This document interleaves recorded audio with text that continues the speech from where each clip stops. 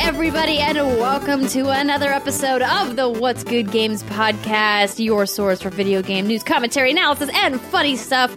I'm Andrea Renee, joined finally in studio by Miss Christine Steimer. Hello. And Miss Brittany Brombacher. Hello. You guys were back together again. I know. I was like, this is the first time in quite a while we haven't had to do a sync clap.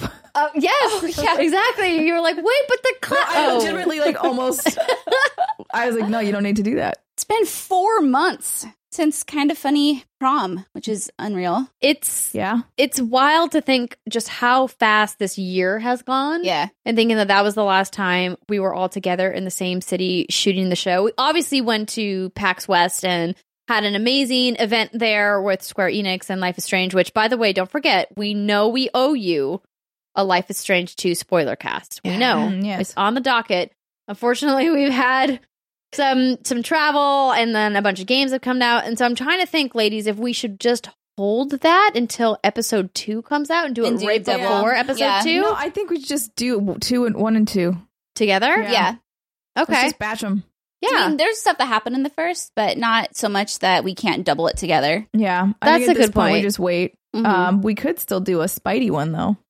Finish that. I mean, I obviously not today. I just I know, I'm just saying. I need to finish it. I'm as just well. saying, I gotta finish a lot of shit. You guys, there's just so many games happening right now. It is absolutely incredible to be a gamer right now. We do have some housekeeping that I'll get to in just a second, but I want to thank our sponsors this week, MeUndies and Four Sigmatic. So we're going to talk about MeUndies in just a little while, but I want to mention Four Sigmatic. So Britt and Steimer actually talked to you guys about this company while I was in Italy, and the magic of functional mushrooms. So this is really kind of a fun read to do, just because we get to talk about magical mushrooms like reishi, chaga, cordyceps, and lion's mane, as well as other superfoods, of course, that help us live healthier and more enhanced lives. They make drinking mushrooms and superfoods delicious and easy to do with a variety of coffees and elixirs, which you can browse at foursigmatic.com/WGG.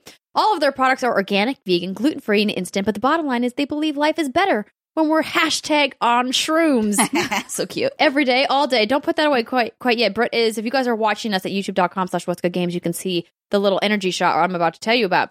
But first, one of my favorites is the 100% Arabica organic coffee with lion's mane. It tastes like delicious coffee and does not taste like mushrooms, you guys, because that would be... None of this tastes like mushrooms, to be clear. Yeah, it's super weird to think that you were drinking like actual mushroom coffee, but the mushrooms are just there for all of the amazing health benefits. Like lion's mane, which encourages productivity by supporting focus, creativity, memory, concentration, and brain health. You can drink it at work, to study, or whenever your brain needs an energizing hug. Hug. I know, right? Like when you're gaming for long hours at a time, when you're going to be playing Red Dead Redemption 2, which we're also going to be talking about later. So Britt, you are holding the energy shot, which packed a whopping 1,500 milligrams of lion's mane for complete focus. Plus, of course, a little kick of caffeine, just 40 milligrams, all in that 2.5 ounce shot that you can take with you on the go. And what fruit is on that bottle? This is a pineapple, Andrea Renee. Pineapple. You may have heard one. I have heard of pineapples because They grow on the ground. Four Sigmatic uses real food, Steimer. They do. Instead of artificial sweeteners and flavorings. Pineapple, lime, and salt are just a few of the ingredients in that energy shot. And did I mention that their entire catalog is vegan and gluten-free? I think I said something about that. Well, now you have. Now you have, yeah. But yeah, so if you guys aren't coffee drinkers, or maybe some of the other offerings aren't piquing your interest, this is a brand new product. The what is the official name on there? The Mushroom Focus Shot from Four Sigmatic. Again, if you guys want 15% off your first order, you can head to foursigmatic.com/WGG. to pick out your new favorites today. Of course, foursigmatic.com/WGG and get your focus on for 15% off your first order. Oh, yeah. Go get on shrooms. Get on shrooms. Hashtag on For the shrooms. ones that are going to help you, not the other ones. All right. So some housekeeping. As you guys may know, TwitchCon is happening right now as you're probably listening, unless you're listening to this right when it published, which good on you. Or maybe you're watching it live with our fantastic patrons, because every once in a while we decide to stream the show. You never know when that's going to happen. You just kind of got to be along for the ride. So a big shout out to everybody who's in the chat watching the show right now. If you guys are ever interested in participating in our Patreon, we would love for you to be part of our community over there. Patreon.com/whatsgoodgames. Just $1 gets you access to our exclusive feed with photos, with polls, with posts, and weird Britney vlogs, which are really my favorite part. Aw, yeah, there's some fun videos on there from back in the day. You get all these exclusive videos. Every exclusive video we've ever published, you get access to, and there's some weird ones on there that we probably would not do today, but we're gonna leave them on there for They're you. up there now, though. Yeah, they're not going away. Exactly. So please do check it out if you guys are interested. But at TwitchCon, we are going to be making an appearance on the Spotlight stage at 2:15 p.m. Pacific time today, Friday, October 26th. If you're not going to be at TwitchCon, don't worry. You can watch it at twitch.tv/Twitch. Be sure to make sure to log in and watch us at 2 p.m. Pacific time. And then we're also the premiere episode of Twitch's brand new show, The Setup. That is streaming at 6 p.m. Pacific time at twitch.tv/Twitch. And we're going to be doing a meet and greet. That's right, from 5 to 7 p.m. on October 26th. We're going to be meeting for cocktails. Maybe we'll get there at 4:30. Maybe we'll stay until 7:30. Who knows? We don't even know. It's fine. Honestly, we're really flying by the seat of our pants on this one. I'm not even going to front. We are meeting at the Farmers Union in downtown San Jose, just a few blocks from the San Jose Convention Center where TwitchCon is taking place. Please follow us on Twitter at whatsgood_games, and we will be tweeting out the details. You can also follow the three of us individually, and we'll be tweeting from there as well. If you're in San Jose and at TwitchCon and you're listening to the show, please come by. We'd love to see you. We'd love to say hi. Doing our meetups with you guys are some of our favorite things to do throughout the year, and getting to talk to you about what you're playing and how you found the show. All of those stories are super fun for us. So hopefully we get to say hi in person. It would be great. Plus, Brittany, we've got some amazing streams happening tomorrow, Saturday, October 27th. My God. Becky, Look at her butt. Oh, we're going way off the rails. Sam and I used to running the ship ourselves. Now we have some actual rules and regulations we got to follow. I'll only keep you to the rules just slightly.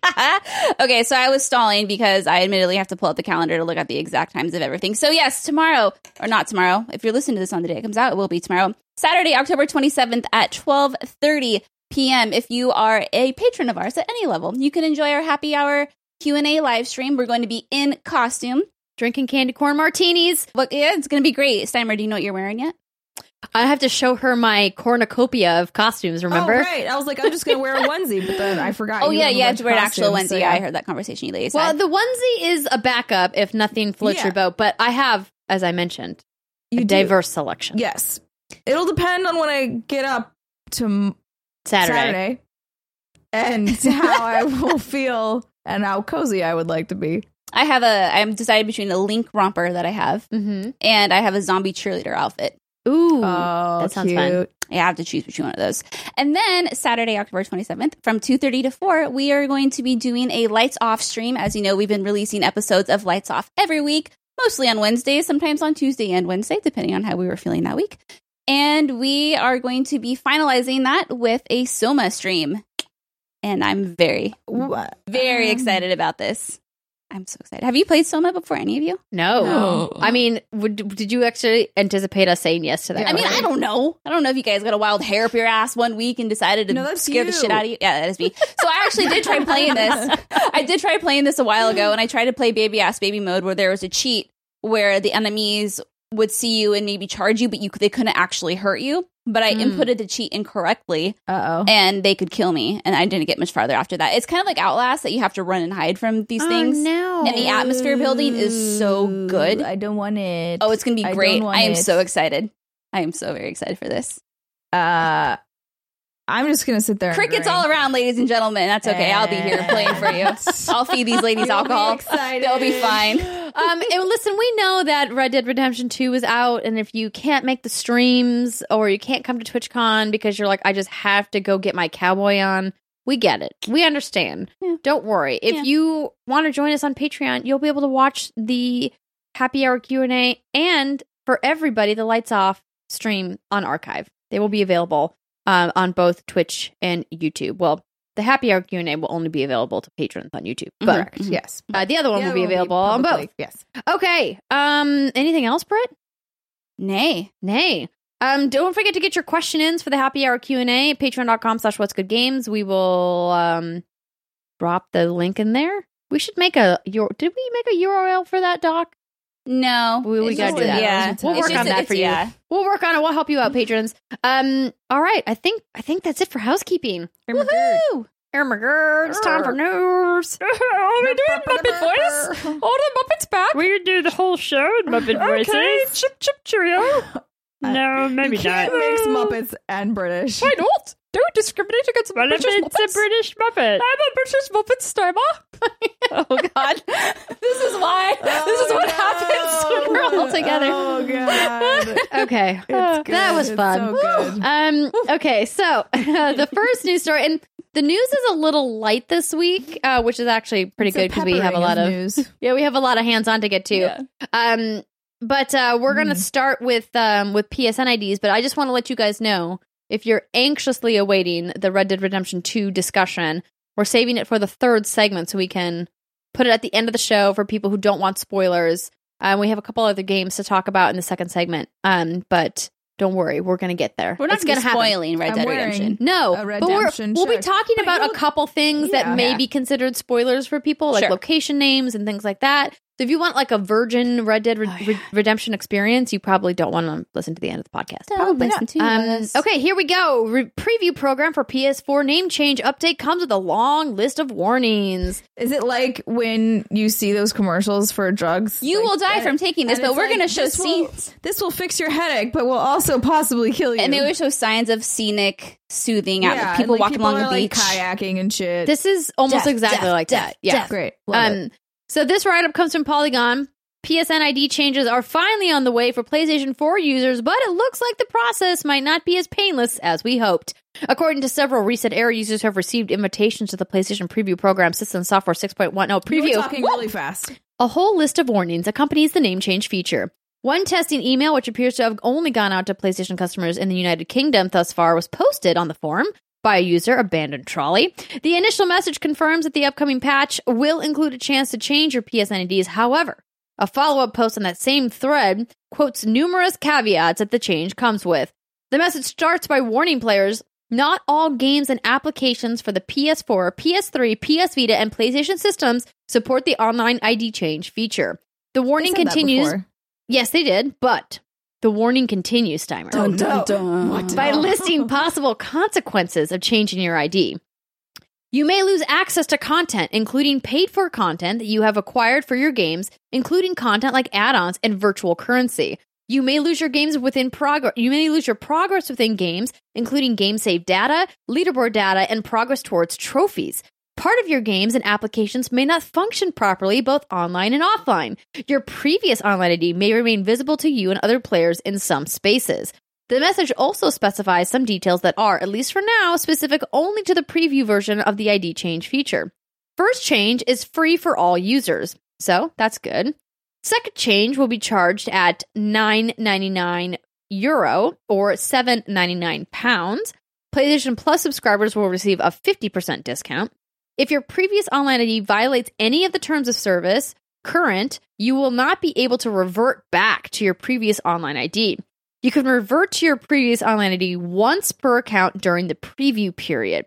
Sub-accounts cannot utilize the change online ID feature, and after you change your online ID, it may take a few hours for some services and applications to reflect the new ID. That's honestly like the least of the worries here. So even if you have this doesn't fix if you have like a sub-account and you can't make it a real account.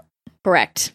And what we've discovered earlier this week on Games Daily is somebody wrote in and was like, hey, I'm squatting on a name that I really want. Am I going to be able to like cancel my first one and use that one? It's like, nay, you can't.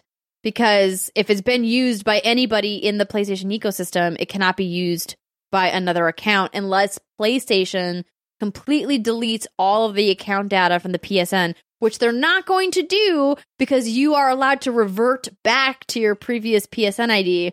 So when or if really they're ever going to delete that data, we don't know. So assume no, and that if you make an account, there is currently no functional way to merge accounts together.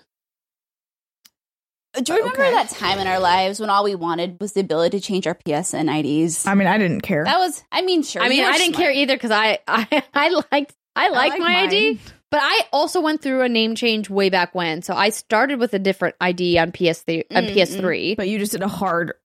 I just abandoned it. I said goodbye. Goodbye trophies, goodbye everything, and I started fresh with a new ID, and I've been with that one ever since. But then again, trophies aren't important to me, so that's like the least of my worries. The thing that is important is obviously licenses that are attached to your PSN ID for games that you've purchased digitally. And this is why this conversation is more important in today's ecosystem than it would have been during the PS3 generation, because so much of your licenses are tied to your digital accounts, which are tied to your PSN ID if you don't have the disc for your games, right? Yeah. This is one of the challenges of DLC, going to a digital-only future. Have discs unless it comes out as part of like a collector's thing. I mean, and the idea that like virtual currency is at risk. Well, it makes sense. Yeah. Because like the way that they outlined how it works, there's no way for it to know. There isn't a master ID string anywhere. Your name is your fucking account number. Right. Like, that's how they built it. They built it wrong. They built it very wrong. So them trying to fix it now is basically like, you just have to accept that this won't work as the way you want it to work because it's not how the system was engineered.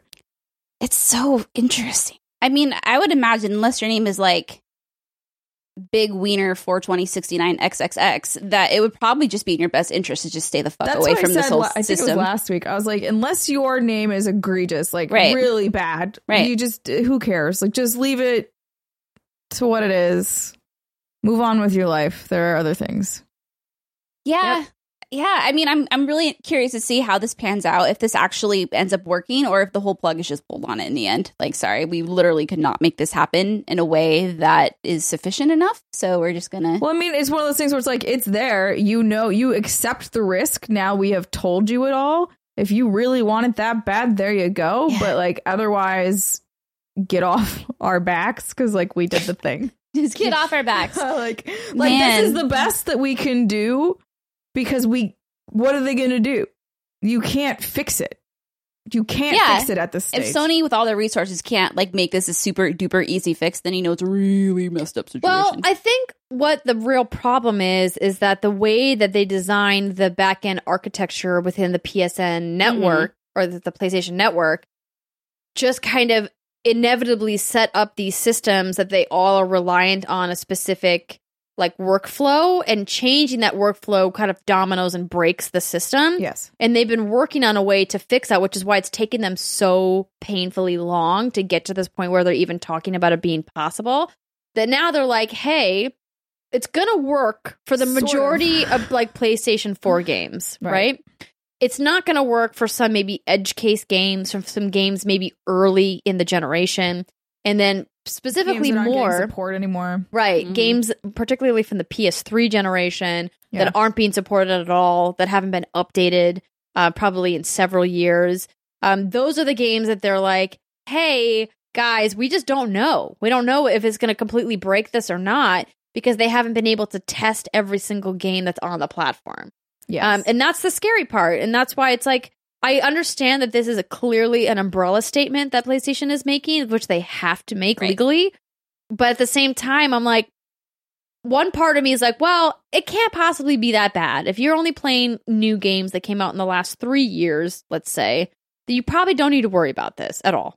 Every game that's come out recently is going to be supported by this. What you do need to worry about is if you're worried about that one edge case. You know what I mean? Yeah. But yeah, like you said, they have to make this statement because can you imagine if they didn't and then someone changed their PSN ID and then one of these things happened, the Twitter sphere, the internet, it would become a huge viral chain and then it would just not be pretty. I find it weird that they only sent that out in Europe. There could have been A North American one? Yeah, because that's when I pulled the story when we first covered this. I also pulled the Europe one. Yeah, that's true. That's probably. I would also hope that they would make sure that is well communicated to every PlayStation customer. Right. And not just relying on the PlayStation blog to get that word out there. Because not everyone reads that, believe it or not. I just want to give a huge shout out to all the beta testers out there. Thank you. You are taking one for the team because I would never in a million years try to mess with this. Brick your console. Give your console some disease. It's true. I don't want that. Brick your console. It could. I don't know. No, actually, I think Steimer's right here. Listen, I'm trying to add some dramatic flair. I'm just saying. That's, okay, I appreciate don't that. spread lies, is what I'm saying. Oh, you're lucky you're sitting across the studio from me, Steimer. I would jump over here and wrangle your little neck. All right. Well, listen, take this information as, A grain. no, I wouldn't say with a grain of salt. No, I would say myself. take it under careful consideration when deciding if you want to change your PSN ID. Like I mentioned, the actuality of these terrible things happening is small, but it's not non-existent. It's not zero chance of it happening. Otherwise, they wouldn't have put it out there. So weigh if your PSN ID is so bad that you need to change it before making the call. Yeah. Sorry, I had a text. I was like, Let's all learn a lesson. Don't make bad names. Yeah. But, Yeah, think about it. It's my sister texting me about this rosé wine flavored vodka that she just tried. What? So her husband, I'm sorry to derail, her It's fine. husband bought her this Hanger One vodka that's flavored like California rosé wine. And I was like, okay, I'm listening. I'm interested. I'm skeptical, but listening. And I was like, how is it? And she's like, I don't know. I'll try it. She writes back, it's delicious. Oh, shit. I might have to go get some now. Here, isn't Head it? to the local liquor store. Isn't Hanger One here in Alameda? That's a good question. I don't know. I think it might But be. they do make some very tasty flavored vodkas. All right, on to the next story. Microsoft has announced plans to expand Game Pass to PC. This write-up comes from Game Informer. During an earnings call today, earlier this week, Microsoft CEO Satya Nadella discussed how the gaming landscape has improved for Microsoft and that the company plans to push forward and expand on that front. As such, Nadella confirmed plans to bring Microsoft's Game Pass service, currently only on Xbox One, to PC. As it functions on Xbox One, Game Pass, of course, provides a subscription pass to over 100 We're talking games. really fast. I know, because this is the part that's like just regular info. You just sound like a like I'm doing the thing at the end of the commercial where I have to read the legal text. or that Where they tell or an where everyone's auctioneer gonna is what die. I was thinking. I apologize. It's okay. Earlier this year, Microsoft made the bold declaration that every first-party game would launch simultaneously on the service, I like the soft letting voice. players download and play titles on day one for the price of admission alone. While Nadella did not detail what a PC expansion would look like, an easy guess Oh, God. would This be is too a slow. Pick it up, baby girl. I love this now. It's so would be a funny. similar service model using Microsoft's Windows Store. As part of the Microsoft Play Anywhere initiative, every first-party game is intended to release on PC as well as Xbox One, with digital versions being cross-compatible in They terms said of digital ownership. virgins. I mean, no. Digital versions. Okay. When considering that and also adding in PC exclusive titles like Age of Empires, the case for Game Pass on PC seems fairly logical. It's not known when Microsoft plans to move forward with these plans, but with first-party efforts revving up in 2019 with games like Crackdown 3 or Gears 5, the game we've heard nothing about that's never coming out, might make a strong argument to PC gamers to whom Microsoft has been relatively hot and cold with over the years. You're hot, then you're cold. You're yes, then you're no. Is You're this in. Russian? What is this? Yeah. Britt, I missed you. So here's the thing. I mean, this is predictable, right? Like, this is not I didn't actually not a bad realize thing. it wasn't available on PC because I'm in my Oh, head, really? I'm just like, for Xbox, I consider those platforms so tied together. Right. Intertwined in their ways and that methods. I think in my head I just auto-filled it. Well, there's so few games that Microsoft publishes first party that are PC only. Like, it's Right. like such a small like Venn diagram overlap. That's why Age of Empires is. I mean, it's literally like Age of Empires, Like, but I guess they've. yeah. Well, no, because the Halo RTS was also on console. Yes, it was. I played it on console. Halo fun. Wars. Maybe somebody in the chat can let us know if there was a Microsoft first party published exclusive PC game that you can think of that did not come to Xbox One. That's a lot of Besides Age of Empires. I don't think that there is at least one that I can think of in the last 3 to 5 years. Not that I can't even think of one. Yeah, I'm not even pretending like Period. I I mean, can. my brain wouldn't be able to do that right now anyway. So Yeah, I bet you somewhere out there, somewhere there's an Xbox exclusive for PC. Wait, no, not Xbox. Microsoft exclusive for PC. Are you thinking of Fievel right now? Because that's what I'm Yes, thinking. yes. Okay, good. I think Yes. Brittany's on a I different know. wavelength. I was just thinking. I had no clue what the fuck was happening. I'm like, of course I'm thinking of Five. What do you mean? I'm just joining in. An American Tale. Oh my It's gosh, true. it's such I a know good Brittany movie. doesn't watch movies. You yeah. would actually really like this movie. Because, like, only because you don't understand 90% of my references. Time to drink. No, maybe. Okay, here's what I think has happened. Here's why this has happened. You were friends with me thinking that I'm very clever, and I'm not. All I'm doing I is never thought quoting you were movies clever. you have never seen. God damn. Well, you set me up for that. You totally set me up for that. I mean, yeah, it's true. I did, but Oh gosh, no. I think I have seen that. Is that the Western one? The Western Mouse? yes. Well, that's Okay. the second That's one. Fievel Goes That's West. Fievel Goes Oh, West. okay. Oh, sorry, yeah, It's an American Tale is Fievel the and first American one. Tale is where they come to America. Yeah, they're the No, I got those in America. exactly. That's the Spanish version because we watched Fievel in Spanish class. Oh, okay. That's cool. I don't know why, but that's the only part that stuck. No, I had one of those moments where, in Red Dead Redemption 2, we'll talk about this, where everyone's singing around the campfire and you can press square to sing along, but oftentimes Arthur Morgan is so off key and he's not in sync. That's kind of what I do. Not the best. I just kind of mumble along and I press square to sing. Nice. But yeah, back to this news story because we are a video game podcast. Yeah, not surprising. Good move. We're Good not a job. Cartoon Mouse podcast. We are not. We could be. There's still time, ladies and gentlemen, for us to make a segment dedicated only to cartoon mice. No, we could probably do it. Listen, Ratatouille, Disney in general, Mickey Mouse, the mice Stuart from Little? Cinderella. Stuart Little. Yeah, there's a lot. Pinky and the Brain? Oh, those are rats. Pinky and the Oh, no. They count. They count. Yeah, they're rodents. Yeah. We can Small rodent podcast. Okay, back on the rails. Last news story of the segment. Jade Raymond leaves EA's Motive Studios. So this write-up comes from IGN. Motive Studios founder, Jade Raymond, has left the company, according to Electronic Arts.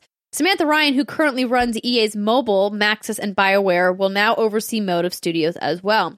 A representative for EA told IGN in a statement, quote, EA Studios is focused on bringing more creative new games and content to players. Laura Meal and her team have taken several steps internally to better support our game makers in this pursuit, such as expanding Samantha Ryan's portfolio to lead additional studios, including Motive. Samantha is known for driving creative design and supporting game teams so they can bring visions to life. Okay, this And is he talks all about yeah. Samantha. She's great. Skipping forward with this change, Jade Raymond has decided to leave Electronic Arts, and her time with us, Jade has helped to build great teams, and our projects underway at Motive and other studios continue unchanged. We're appreciative of all of her efforts, and we wish Jade all of the best as she moves on to her next adventures. We are driving greater creativity into everything we do across EA Studios. Cool. Okay, so this is some interesting news. First, I think it's awesome that another female is taking Jade's spot because we need more females in leadership roles in game dev. So that's great. Mhm. That's good news. This having Jade leave is kind of a head scratcher because she was overseeing, I believe, the Star Wars project that Massive was working on, right? I don't know what she was To the internet. I'm pretty sure she was. Motive's Montreal Sturdily currently has an open world game in the works. Or maybe I'm confusing her with... I was like, that doesn't sound right then. Maybe I'm confusing her with the thing that Amy was working on. Yeah, Amy was the one who was working on the Star Wars game that got canned. Oh, the Visceral. Mhm. Yeah. Here we Okay. go. The project, which does not have a title or release window, was pitched by 3 developers. Oh, so it's super secret. Okay, so Raymond founded EA Motive in 2015 after departing Ubisoft with the initial goal of focusing on new IP in close collaboration with BioWare. Its New first IP. project, however, was to work with Visceral and Amy Henning's canceled Star Wars game. Oh, see, maybe that's what... yeah. See, I thought that that's what she was working on. Yeah. Okay. But what's crazy, she hasn't issued a statement yet. But I guess since they canceled that project, maybe she also was working on something else, which would make sense. But just as a history for people who maybe aren't familiar with who Jade Raymond is and why she's important, why we're talking about her. She was, of course, the founding member of Ubisoft Toronto. She left the company in 2014 after 10 years there. She was a producer on the original Assassin's Creed and later an executive producer for Assassin's Creed 2, along with Tom Clancy's Splinter Cell, Blacklist, and Watch Dogs. Man, it's been a long time since we got in a Splinter Cell. Yeah, well, I mean, that was one of the rumored things we thought Ubisoft was going to talk about at E3 this year, and then they didn't. That was a fun game. I liked it. Yeah, I mean, we're definitely due for some Splinter Cell. And so then she left Ubisoft and founded EA's Motive Montreal and led development on the campaign for Star Wars Battlefront 2. That's what I'm thinking of. IGN heard this past July that Motive Montreal currently has an open world game in the works. So she worked on Star Wars for EA. She was working on an open world game. What she's doing now, we don't know. TBD. It would be really interesting to see. Generally, you don't see studio leaders leave in the middle of a project unless the project maybe isn't going well. Do you think that that's what's happening here? Jason Schreier, get on this bad boy. Yeah, if there's anything happening, Jason Schreier will sniff it out. Typically, if it's an amicable leave, they'll put out a statement saying, I'm excited to move forward and move on with new projects. I enjoyed my time here, blah, blah, blah, and I'm excited, blah, blah. But she hasn't issued anything, at least as of right now, which is Thursday, the 25th of October. Was this announced today?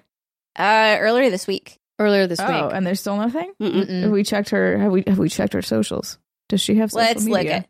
Well, I mean, I've never actually followed her on any of these things, so I don't actually know. I'm going to Google Jade Raymond statement right now. Oh, heck. Oh, heck. I got nothing. Yeah, I got nothing either. Well, no statement. No. So, they didn't even put a thing in there from her, which usually you might do. Yeah. Amy didn't make a statement when she left either.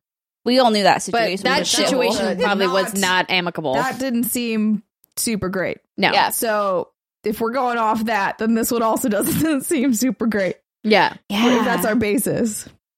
So now, why was there a reason she decided to it didn't say. It just said. No, it says, with this change, she has decided to leave EA. With what change? That's what I'm reading the statement again. EA Studios is focused on bringing more creative games. Okay, so EA Studios is focused on bringing more creative new games and content to players, and it talks about how Laura and her team have taken several steps internally to better support our game makers in this pursuit, such as expanding Samantha Ryan's portfolio to lead additional studios, including Motive. And then they talk about Samantha. She's deeply experienced game maker. They don't with this change. They don't actually mention what the change is. It, which means something weird happened. Yeah, something weird happened. Because those are the things that you craft when you're look at this. Right. Look over here. Look at these people and how good they are. Yeah. Huh. Don't pay attention to the man behind the curtain. It's always the way it is with game dev. She has made several appearances. She regularly talks on panels and things like that. So I'm hoping that maybe we hear from her sometime soon or hear where she's going. She obviously has a very important place in this industry as a longtime industry vet who's worked on several amazing franchises. So her and Amy should get together. I mean, a Jade and Amy game? Dude. Yeah. Dude. What if that's the plan? That would be pretty cool. And my that's God. why they wouldn't say anything, because they'd be like, fuck you. What if Microsoft hires Amy and Jade to fund the run the next game at the Initiative, their brand new studio? That would be incredible. Dude, slam dunk. Dude. Come on, Phil Spencer. You've got the money. I know you do. You got this. Dear please. Phil. Dear Phil, comma. Sincerely. What's good games? Paragraph. I don't know their working relationship or if they're friends, if they even know each other. But it would be cool. It'd be cool to think about what it could possibly be. But best of luck to Jade in her new adventures. And, if we hear anything or get a statement, we will, of course, relay it to you guys. There has been a few other minor news stories that have happened. We found out that there's been a couple of delays that are happening. Days Gone is being delayed until April 2019. You don't say. We found out that there was another delay. What was the other delay? Artifact? Dota 2's card game is being delayed. Do we know when? Nope. Okay. I don't think so. Just a couple months, I think.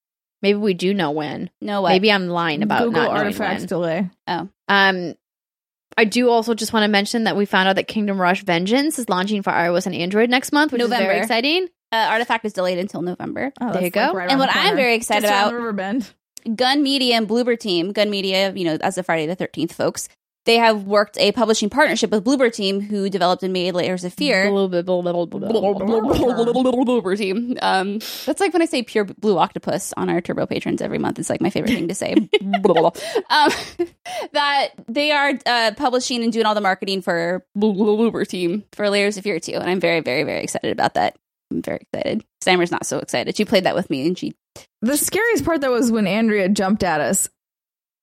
Oh, yeah, that was right. You did do that. Was Layers of Fear. Yeah, because the timing Was it? I thought it was during perfect. Slender. No, that was Layers of Fear because Okay. like they have sounds like Yeah. as if this thing is crawling by this door and you're in like a room. Mm-hmm. And I was like, this sounds like it's getting closer, and then you open the door, and I was like, bah! No, Layers of Fear 2 takes place on a ship. That's all we really know about it. That sounds terrible. That sounds wonderful. I'm so excited. And Steimer and Gear No, I'll has to tell play you it with why me. later. I've had some really messed up dreams lately. One of them involves a boat, Oh. Yeah, maybe Andrea will play it with me. so I'm noping. I out of will. that. I will contemplate and get back to you. Get back to I need you. a scary game partner. All right, everybody. That is going to do it for the news segment for this week. We are going to take a short break. And when we come back, we will be talking about what we've been playing. I have been putting off chatting about my time with Resident Evil 2 at Tokyo Game Show until Britt and I were together. I also got to play in the Fallout 76 beta. As limited as my time with it was, I did get to play, so we'll be talking about that as well and some other stuff. So stick with us, everybody. We'll be right back.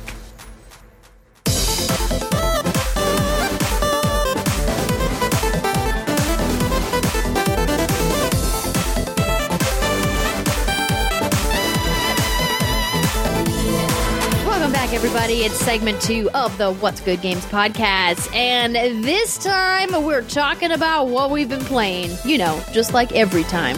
By every time, I mean every week. The same thing we do every week, Pinky. Try to take over the world. I got that reference. Yeah, you did. Come at me, bros.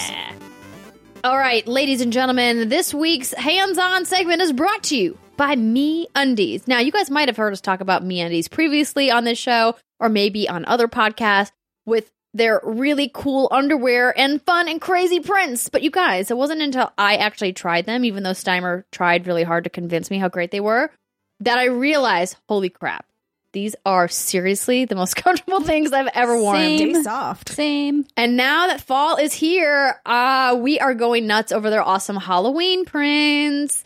So if you guys aren't familiar with MeUndies, they make obviously underwear, but they also make some loungewear as well. They've got the really neat micromodal fabric, which is 3 times softer than regular cotton. We just can't stop talking about how soft these underwear are, and we really just need you guys to experience it for yourself to really understand what we're talking about. They, of course, have a 100% satisfaction guarantee, so if for some reason you aren't happy with your incredibly soft underwear, you will be able to, remedy that situation. But you guys are going to love these MeUndies. And we want you to know that they have jack-o'-lantern prints in right now for Halloween. They've got undies, socks, and bralettes, excuse me. And the bralettes are super comfortable as well, ladies. Yes, they are. And they've also got a membership option if you guys are super into MeUndies. I've gotten John hooked on the boxer briefs. He loves them. So that's undies, lounge pants, and tees, all part of the membership. I was just thinking, it's like a soft crotch hug. It is. It really is, actually. It's like, oh. Yeah, especially for us ladies, especially the bralettes and whatnot, you don't want to wear Velcro on your boobs. You want to wear something that's soft and comfortable and legit. It's just soft side of Velcro, rough side of Velcro. What one will you pick? It's true. Yeah. And if you guys want to get in on our great offer for first-time purchasers, when you purchase any MeUndies, you will get 15% off plus free shipping. Again, we need you to go to MeUndies.com/WGG and you will get free shipping and 15% off your first pair of the most comfortable underwear you'll probably ever wear in your whole life. It's true. Dad. And they're really cute. The prints are really cute. Yeah, the the prints dogs are all fun. over 'em. And I like how you can match the bralettes to the underwear prints, which is also really nice. Who am I impressing with this? Yourself. Myself. Exactly. And that's the only person you need to worry about, Steimer. MeUndies.com/WGG for 15% off your first pair, plus free shipping, and of course, that 100% satisfaction guarantee. Mm-hmm. You guys know that they're going to have some great holiday prints coming up, too. Oh my God, yeah. I'm so I'm just excited. anxiously Last awaiting. year's winter ones were really cute. I want Christmas lights. They change them every year. All right, enough about underwear, as comfortable as it is. Time to talk about video games. So, Britt, Yo. I've been putting this off. Oh, I'm so excited. Strap in, ladies and gentlemen. So back at TGS in Tokyo, Capcom very graciously invited me to come by their media suite and play a solid 30 to 45 minutes of maybe it was even longer. Maybe it was like an hour of Brittany's, Resident Evil about 2 to remake, suck the life out of you. which is coming very soon. Britt, do you know the release date off the top of your head? January 20... Ninth? Is that it? January 20-something. 26th? 23rd? 29th? 22nd? 25th. 20... Fuck, the one I didn't say. somewhere in between those numbers. 25th. January 25th. Hey, Martha, welcome. So that game is coming out real soon. And the first time I played it at E3, Right. I was a little underwhelmed. That's true. You were like, this is a video game. I was like, yeah. And I think the reason why I was Everyone else was like, this is amazing. Yeah, I was a little perturbed because it won Game of Show at E3, and I was like, Right. this should be Game of Show. Old man yells at Cloud. Yeah, exactly. Pretty much. That was how I was feeling about it. So I wanted to spend some more time and kind of see what all the kids are drinking in this Kool-Aid. You know, give it a the little T-virus. That's what we're drinking. give it a little taste test and see what's up. Wait, do they have like a T-virus tea? Because that'd be cute. No, but they did have a T-virus energy drink for a while. No. I think I may made that up. Anyway. But they do have an $800 keyboard you can get. Yeah, it's true. Oh, yeah. I forgot what type of switches those were. It was. It's like a old school typewriter. It's an old school typewriter. It's actually a typewriter. Yeah, it's a Okay. USB though, so you plug it in. Yeah, I actually have thought. Anyway, sorry. No, not going to go down that rabbit hole. So this time I got to play as Claire because in the first demo you play as Leon. And so I messaged Britt while she was on her cruise and was like, listen, I'm about to go to Japan. I'm going to play this game. Give me like a crash course on what I need to know before I play. And so she gave me this long thing about, it was actually really helpful. Oh, good. Some background story about where we're at in the game because I was really like confused about the Resident Evil storyline. It's a really confusing storyline. So the first demo, they meant it to be more slower paced, more exploratory, more like atmospheric. This one more focused on combat Mm-hmm. and how they've kind of revamped combat. And so I'm playing as Claire. And like they said it was a combat game and that there was going to be like a boss fight. And I was like, oh no. Great. I don't want to fight a gross evil thing. And so we're in I can't remember exactly where it picks up, and it's probably better if I just keep it vague for spoiler reasons, but if you guys remember the game. Yeah, if you remember Resident Evil 2, none of this is a surprise. You're in the Raccoon City Police Department. Yes, that's true. Who are you fighting, Brittany? Do you remember? William Birkin, creator of the G-Virus. But he does not look like a person. No, he doesn't, because what... this is like, I'm like Alexa Ray of Kingdom Hearts. Yeah, no, go ahead. So there's a T-virus and then there's a G-virus, and Umbrella Corporation is working with William Birkin, but the problem is William Birkin is trying to cut a deal with, I think it's the U.S. government or something like that, in order to sell this G-virus, his latest and greatest work. Well, Umbrella Corporation gets wind of that, and they send a team there to essentially retrieve the virus, but also kill him in the process. Wait, do they do the same thing? Do they do No, different so things? T-virus is like the zombie virus that you Right, see. so what's the G-virus. T-virus? Think of like the big mutant-y, like mutant, crazy, big, weird-ass abominations. But why would you want more bad things in the world? Because these are supposed to be bioweapons that are to be used in our military, supposedly, in order but to... they got out and now everybody Exactly. bad. It did not go well. So Umbrella came to William Birkin, like, hey, William Birkin, we're going to take this now. And he's like hell you will. And they shoot him and kill him, but they didn't know he had a vial in his hand when they killed him. So as he's dying, he injects himself, and then he slowly morphs into... Why would you do that? I would just die. Well, he literally died, but then he You're turned asking into... so many questions, Timer. I know. I'm sorry. No, you it's don't have fine. to be No, sorry. that's what I love about you. So that's what happens. And so what Claire Redfield is doing is she is wandering around the Raccoon City Police Department. She finds Sherry Birkin, who is the daughter of William Birkin. Oh, poor chick. Yeah, and so William Birkin is always hunting down Sherry because in the G virus, the virus wants to replicate, but the virus can only successfully replicate with something that shares that DNA. So he's looking for his daughter in order to kill her? Inject her with, this can sound really bad, it's a weird game, inject her with the G virus, his G virus, Ew. because then she's the only one who can process it and then also spread and grow into like another abomination. Otherwise, then- it'll just kill the host. But then wouldn't... I'm not trying to get too off the weeds If here. that's true for her, then does it succeed down? So, like, if you were the last of your line, would it just die out? I think there's a chance of it working for people who aren't within your DNA, but it's very, very low. Okay. So that's why he's like seeking her out. Sure. Pure primal instinct. Anyway, so that's the setting of all But of this. he's not a aware. He's at this point, right? Like his brain is... That's the assumption. We don't Sure. ever actually find that out, but I'm assuming because he's trying to. So it's like a essentially big kill us. hulky zombie with an injector? No. The virus, he injected himself. The virus is now in him, and now it's like it's the zombies. You know, a zombie bites on a human, it transfers the virus. Okay, the way you were making it sound, I was like, does this man have a syringe? Well, didn't he inject himself to keep the virus alive within his body? That could have been the reason. Either that or he just wanted to survive and become like a superhuman bioweapon. But with the G virus, what he does is he spits out little parasites. It's not like a zombie where it travels through their saliva or blood. Oh, Yeah. okay. Yeah. Interesting. Anyway, so that's the premise of Claire's story in Resident Evil 2. The game looks great. It looks better than when I saw it at E3. And when I say looks, I'm talking about all of the lighting Graphics. effects, Mhm. the animations. It looks better because when I played it at E3, it felt like there was like a graphical difference between the animations for the character models and what we were seeing within the backgrounds of the environment. So it felt like there was like this weird like juxtaposition between like really high poly count on the characters and then like kind of like low counts on like some of the interesting. backgrounds. Mhm. And so it looked, I'm going to just say Looked off. it didn't look good. Yeah. No, that's Yeah. really funny because in all the old Resident Evil games, it was all pre-rendered backgrounds that looked phenomenal and the character models looked like shit.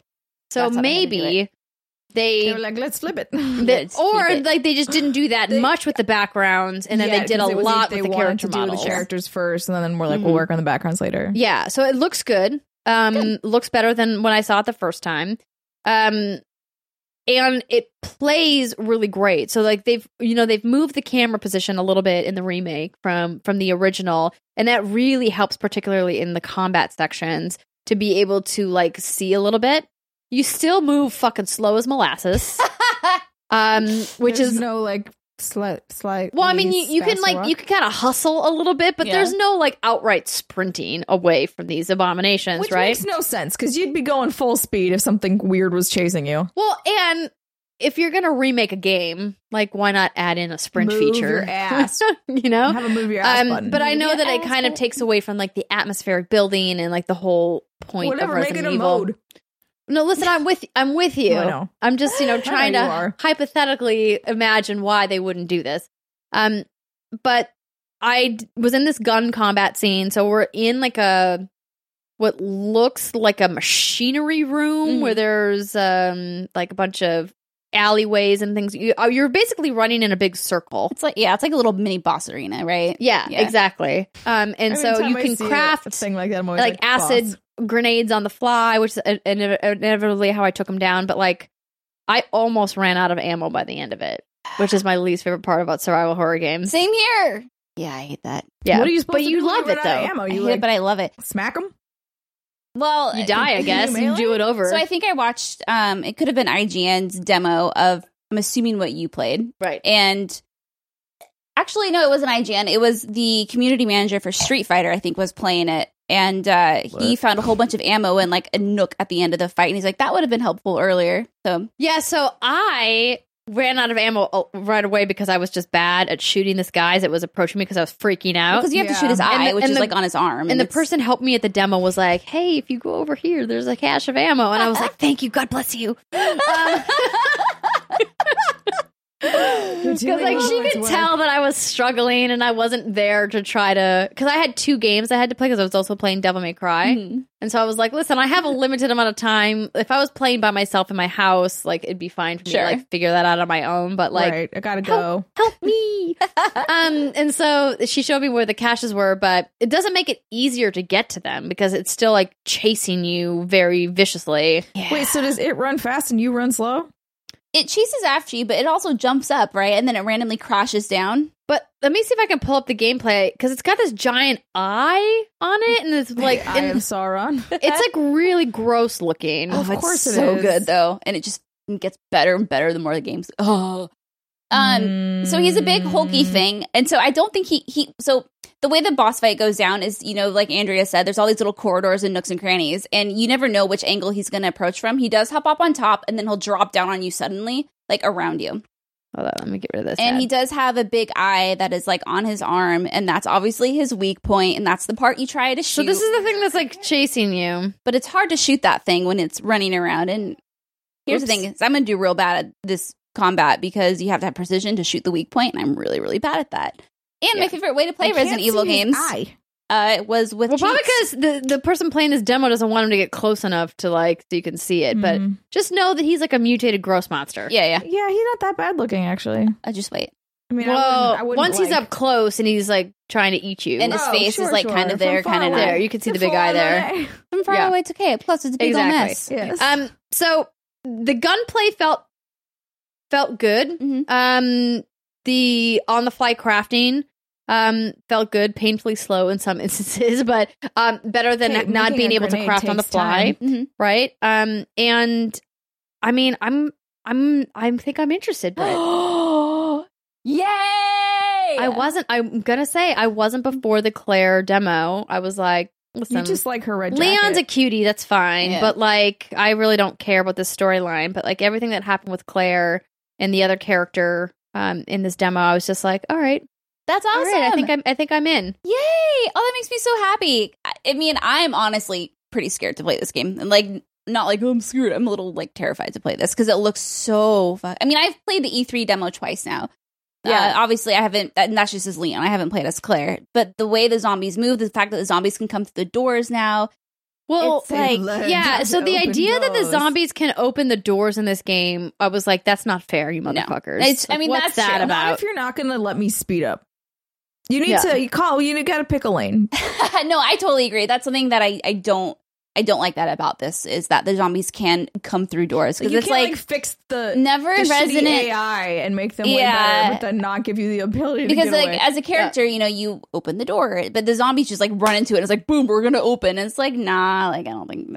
Yeah, because that was part of obviously in the old Resident Evil games, like transferring between like sections. You know, you would get the black screen and you'd see the door and it creak open, and that was the transition to the next game. And it's like, okay, you know, if you go into a new section, that you're safe. I air quotes for those of you listening, safe.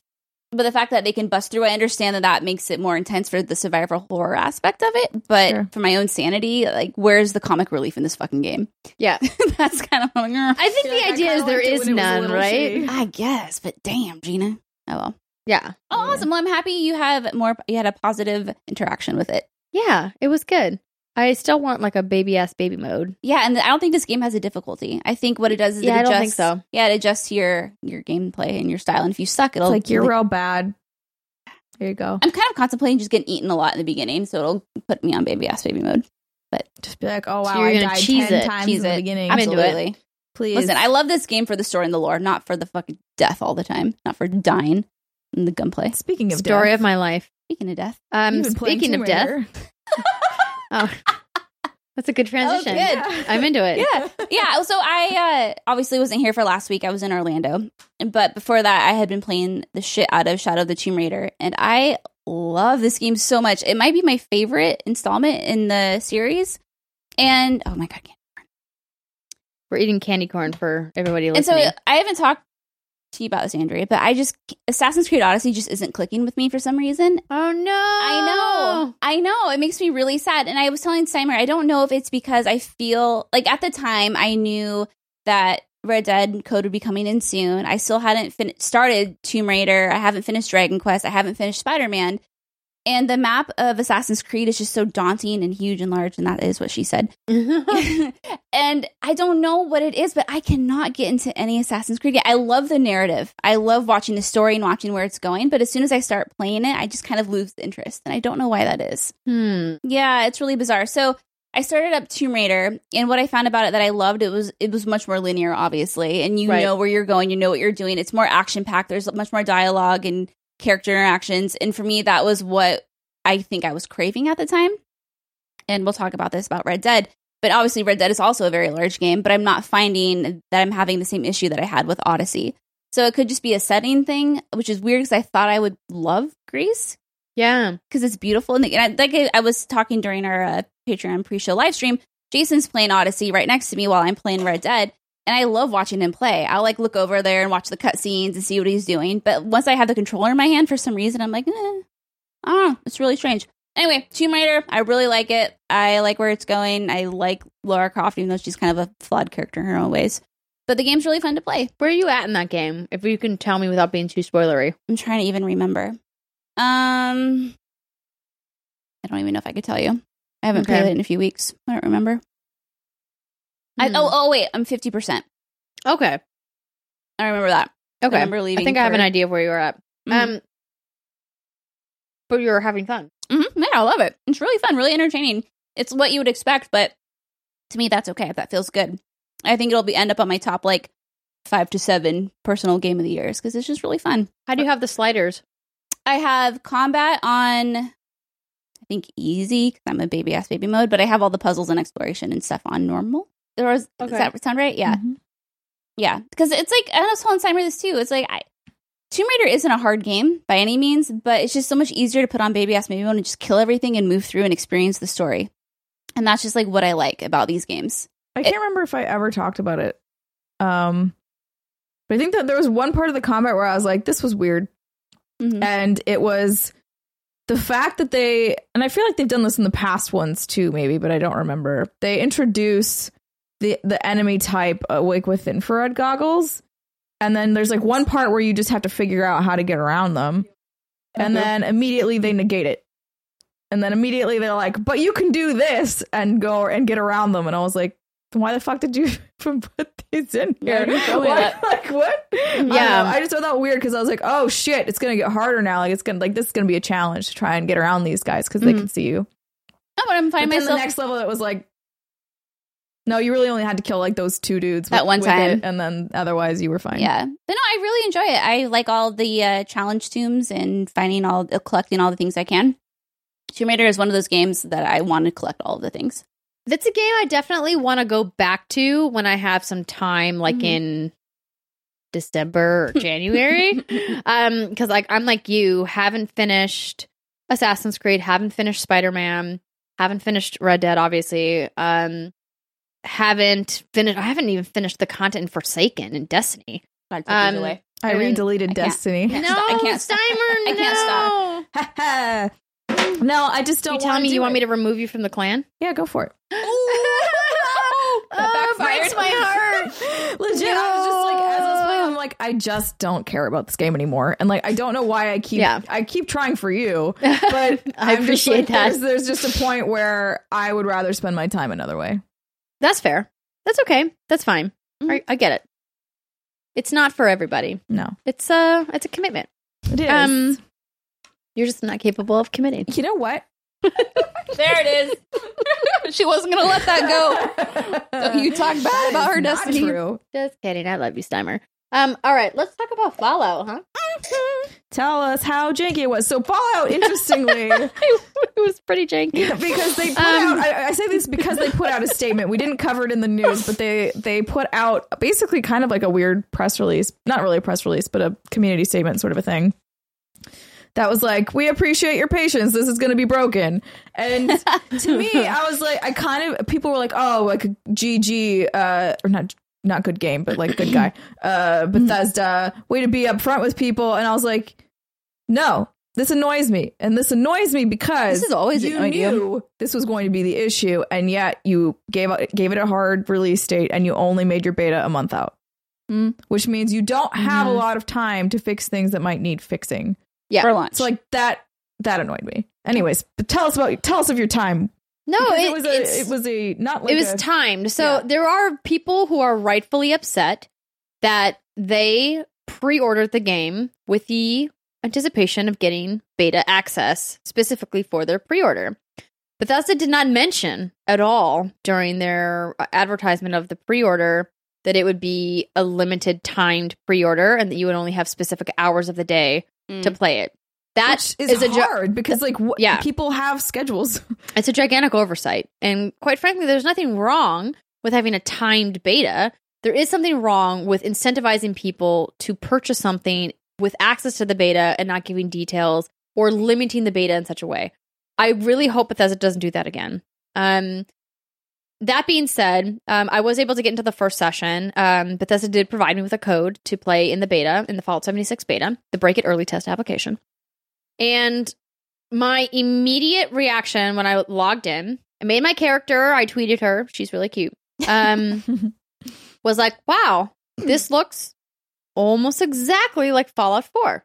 Now, wouldn't be a terrible thing if this was like Fallout 4 DLC, but I was hoping that there would be at least a little bit of difference or improvement in the art style or the way that the graphics look.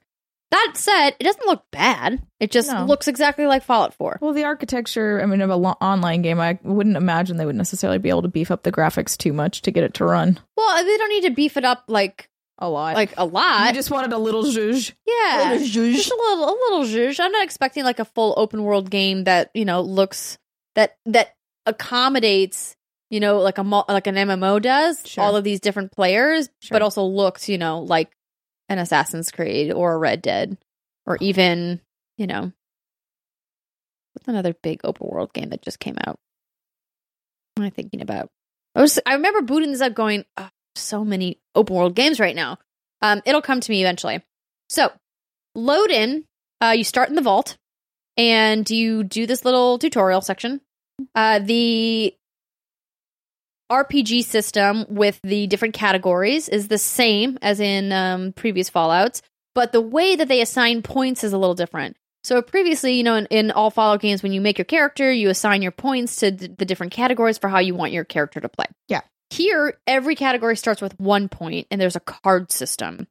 Okay. So as you do missions, you earn cards and points, and then you can spec points into the different categories, but then you pick like a perk card to assign to that specific vertical of.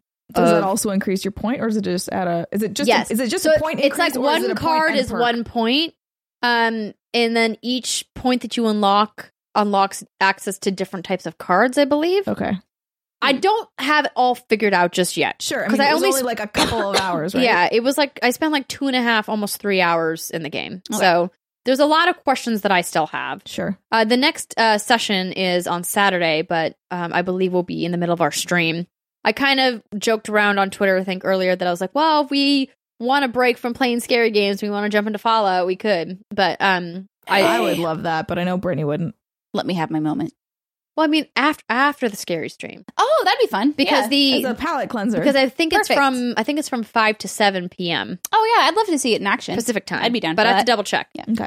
So I get outside the vault, and I'm going to look for the overseer of the vault. Sure. And I go into my first I run into my first real life person right away. So when you pull up the map, everybody who's in the instance with you kind of shows up as a little dot on the map, and you can see them all moving around on the map, which is kind of cool. So you can see where everybody in the world is. And so I immediately emote. There's an emote wheel. And I was like, hey, friend, how's it going? And then they were like, let's be in a party. And I was like, sure, why the heck not? Let's do it.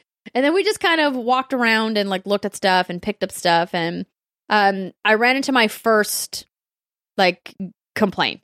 Oh, when we got to the first little hub section where there were like 3 different crafting tables, because in Fallout, when you are at the crafting table, there's an animation of your character like banging away at the table. Yep. You have to wait in line to use the crafting tables. Oh, yes. Now, how many tables are there? There's one of each type. So there was one armor table, or one weapon table, one chemistry table. Like you'd have to find a table somewhere else that no one was using. There was 2 camp campfires. So there was 2 crafting tables in the hub, but like that's still just 2 for like there were 7 people in the hub when I was there. That's not typical for MMOs like that. No, you can go interact with it regardless. Yeah, I think basically your character doesn't animate; you just kind of stand there. But then the menu opens up on your screen, and so that's the first problem that I ran into, because when you're playing Fallout by yourself, it's kind of neat that you're standing at a bench. Sure. You know, your character's like banging away or whatever on whatever you're making. But in an area where you have to share the table, and so you're pretty much at the mercy of the people in the instance to get off the table when they're done crafting. Right. Or what if someone's like, oh shit, someone called me for dinner and I'm still at the crafting table. Yeah, and I can't imagine they would keep that. Yeah, they need to. That's a must fix. Yeah. So that's like the first, hey, this sucks. This is an immediate pain point that was not fun. Right. And so I ended up just leaving because I and the problem was like one of the first quests is you have to craft a piece of light armor or whatever. Oh my God. So they're going to send everybody to these crafting tables. Yes, and then you have to fucking get in line. It's like take a number. So wait, is the line like an actual line? Well, or no, is it key you up? Oh no, like it's a free for all. It's a free for all for whoever, because you just gotta stand next to them. That definitely won't stand. And I didn't get into proximity chat because that's just not my thing. No. But I've read a bunch of terrible stories about people in proximity chat as well. I had it turned off so I couldn't hear it. Yeah. But so I'm out in the world, and it is definitely. Have you abandoned the party at this point? Yeah, okay. No, I left those. I left those guys. I was like, hey, because he invited somebody else to join, and I was just like, listen, like I just need to like go do these missions by myself for a little while. Yeah, because I'm not used to playing Fallout with anybody. Right. I don't play Bethesda games with people. You know, like they're very solo experiences. And so I was like, I just want to kind of wander around and listen to holotapes. Oh my gosh. There are so many holotapes. I don't know why there's so many holotapes to pick up in the beginning of the game. Everyone. So is that how they tell the story? Yeah. So generally what you do is, you'll pick up a tape and then it'll play while you're walking around the world, and it'll give you some context as to like some of the side quests that you're doing. The radio stations return, tuning the radio frequencies return. I mean, it feels a lot like Fallout 4. So far, I haven't gotten far enough in the narrative. I only made it to like level 5 or 6. Before I dipped out of the beta to go back to playing Red Dead, but the guns feel identical. You can still change from first person to third person, which is, a nice thing that Bethesda does. You can, the thing I did really like. VATS on other people? I haven't tried using VATS on other players. You unlock PvP once you get to level 5. So I didn't tool around with any of the online settings to see what you can and can't turn on and off as far as to like who can kill you in certain instances of the world. Sure. But I tried to just stay away from people because I didn't want to fight anybody. So instead I was just running into super mutants everywhere. In which case it's kind of nice to run into people because then they help you fight the super mutants. But the enemy of my enemy is my friend. Exactly. Yeah. One thing I really like that they did that I want more RPGs to do is they allowed you to have different character skins, different outfits, but the armor you had equipped was invisible. So, like in previous Fallout games, your armor is left piece, right piece, arms and legs. So you're wearing, 5 to 6 pieces of armor depending on what you're wearing. Mm-hmm. And so that can get kind of bulky and ugly depending on like if I'm wearing like a light leather piece here and like maybe I'm wearing, like a power suit piece on my other arm or whatever. Sure. It looks weird. But what they allow you to do is like wear a complete outfit and it covers all the armor. You don't see the armor. But you still get all of the benefits from the armor. That is good. Yeah. So that's cool. Look how I want to look. Yeah. So they like even had on screen, they're like, well, walk around the wasteland in style by hiding your armor. And I was like, okay, that's great. I love that. We know it's ugly. Here you go. Well, it's at least ugly in the beginning, right? Like, yeah. I mean, you're I just would argue equipping it's ugly all the time because it's usually scrap. Right. It's Fallout. Like, but Yeah, and in most RPGs, you're just equipping the best piece of gear, and you just look like a mismatched fool. Oh my god, I still remember my metal hot pants in WoW. It was so weird. Oh, dude. Yeah, it was basically chain metal, like booty shorts. That sounds right. That was better than the full plate armor. Full plate armor that I had. Yeah, that sounds right. Like these must be some sort of weird magical enchantment. Video games. Yeah. So I am. Did you run into any technical hiccups? Oh yes. Right. What from the moment I got out into the wasteland, out of the vault, the backgrounds popped in and out as I was moving. So as I would Constantly? yes. So as I would run forward, the background would pop in as I was running disorienting? forward. A little bit. The draw distance where it was popping in was pretty far, Okay. but still, like, it was incredibly noticeable. Obviously, some of the normal Like, things you would okay experience. there, buddy? You okay there, Mountain? You still Yeah. there? So that's some rubber banding, which I expected. Some, items of the world popping in and out, me like glitching through certain things in the world. All things that I was anticipating seeing, not only in a beta, but just in a Bethesda game. Yeah, there you go. And so it didn't bother me too much. Obviously, they need to fix these issues before launch. Because you expect them in a beta, you don't expect them in a polished, finished game. They only got a month. That's the thing I'm concerned about. I feel like what this I is said going at to the be a beginning. big work in progress. And I was talking online with somebody about this and how they very, astutely mentioned that when Elder Scrolls Online launched, it was kind of garbage for like the first year to 2 years. And then it wasn't until like year 2 or year 3 that it really got good and really started providing an experience from a Bethesda game studio game that fans, particularly Elder Scrolls fans, were looking for. And so I'm hoping that it doesn't take that long for Fallout 76 to get their act together, but Problem is, like, the Elder Scrolls peaked at the beginning when it wasn't very good in terms of player base, right? Like, I imagine their player base now is not bigger than it was before. they have a very healthy player base. No, they right have now. I'm not arguing that they don't. You mean just in sheer numbers? Yes. I'm just saying, just statistically, your numbers are higher when you first launch a game versus later. Even if you don't drop off that much, it's very, I think it's probably pretty rare. It'll be like, normally, but for live service games, it's hard to tell because I look at a game like Rainbow Six Siege that had a fantastic launch, but actually grew quite substantially in like year 2, year 3. I think we're in year 4 now.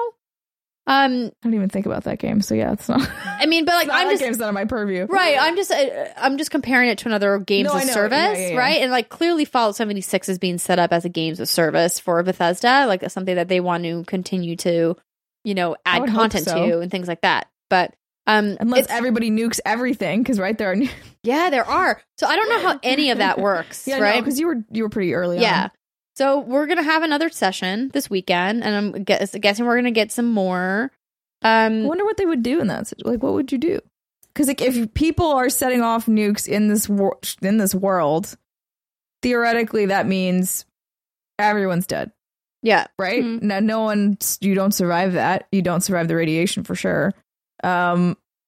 So if people like set off enough, like what happens?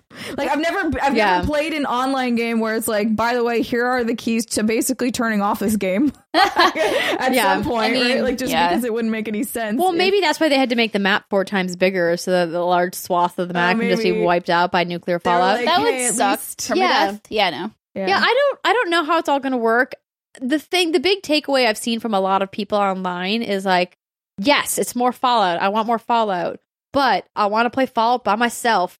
I don't want to play Fallout with Private friends. servers. So the private server issue is a big thing because Todd Howard said we're contemplating private servers. Oh, I thought he pretty much guaranteed them, but said they weren't coming out for a while. I don't think that's the case. Oh, well, shit. Let me look. Regardless, there's no private servers at launch. No. Mm-mm. Even if Bethesda decides to move forward with private servers, which I really hope they do, there's no telling when private servers are going to be implemented. And it's tough because people online, and I know it's a beta and people are kind of goofing around, and I think like the community will probably settle down, like in the month or two post launch. You won't get like people just behaving like asshats everywhere. But right now, it's like when I played, there was just like a bunch of people running around doing shit. And the thing that was the hardest for me was the loot, because Fallout is a loot game. Right. Like you're constantly looting and scavenging. And in this world, if you're following people around, they can loot the boxes ahead of you, and then you get up there and they're empty. Now, not all of them are like that. There's certain toolboxes and certain things that you open that that always have items in them, but like half the boxes I found in the world that were lootable were empty because somebody was in there first. Yeah. And that to me is like, I don't want to waste my time in a loot game that's all about scavenging, where I have to like go and loot everything and find that like just because somebody made it through the world ahead of me, that like everything's empty. Yeah. So also, I wanted to say I was wrong. Apparently, I'm just looking at Steam. I'm not even looking at their actual. I don't know what their actual numbers are, but according to Steam, it looks like they are increased numbers over time on Elder Scrolls. Also, QuakeCon 2018, Todd Howard said that private servers are definitely something that we are doing. We are committed to it. It's not just having a private server; it's being able to mod it. Okay, so they are doing it. Because what I'm hearing from you is it sounds like, and I know some people love the whole online experience and how whatever other people do, that affects how your game plays out. I think I'm not one of those people. No, I'm I'm not either. either. So that's why I'm really thinking I'm very interested in this game, but I think I'm going to wait for private servers. I think I'm just going to wait for a really long time. Honest. Like, this to me, I mean, I'll play a little just to like say that I did.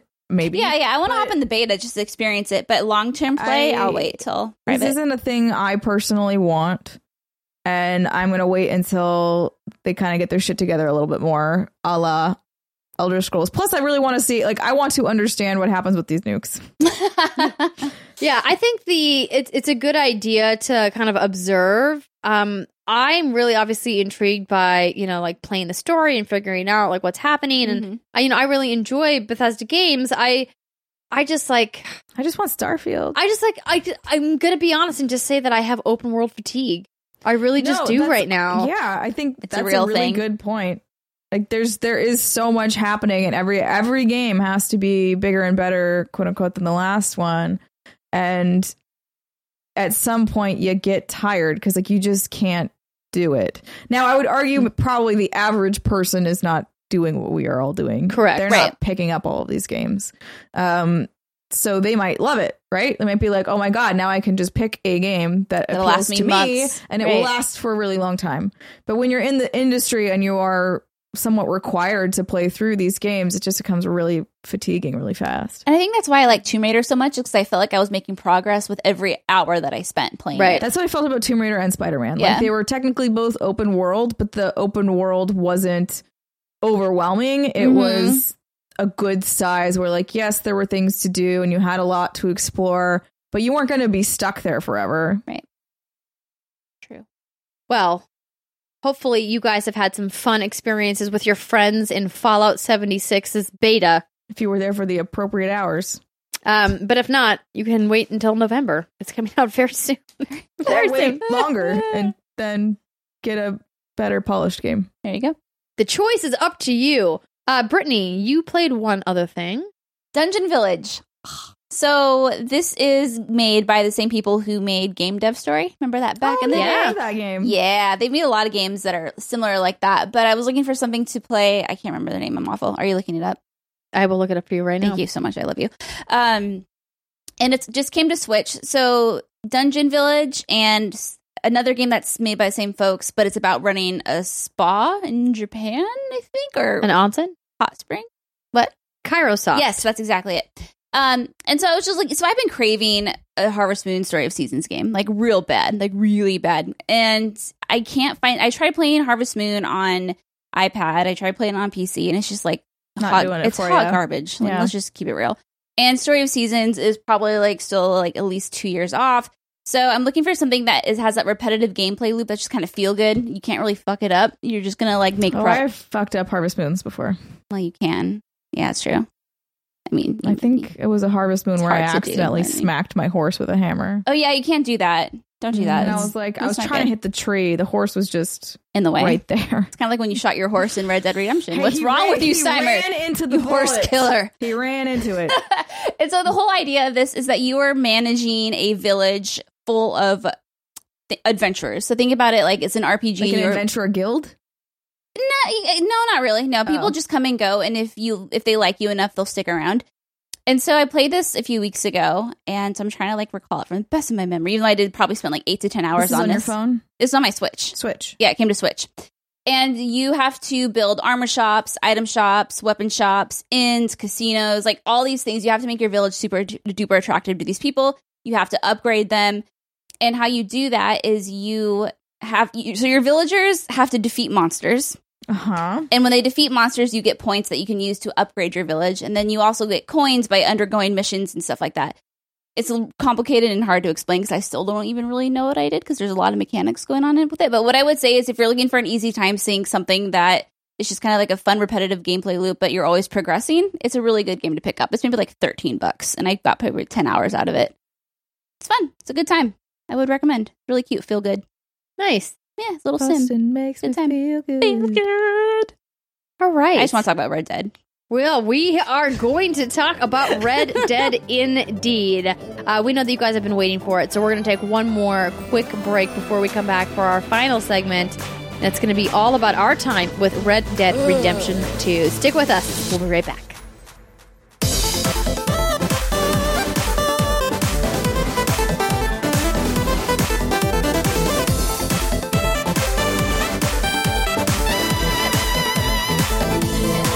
Welcome back, everybody. It is the final segment of the What's Good Games podcast, the segment you've been waiting for, our Red Dead Redemption 2 review in progress discussion.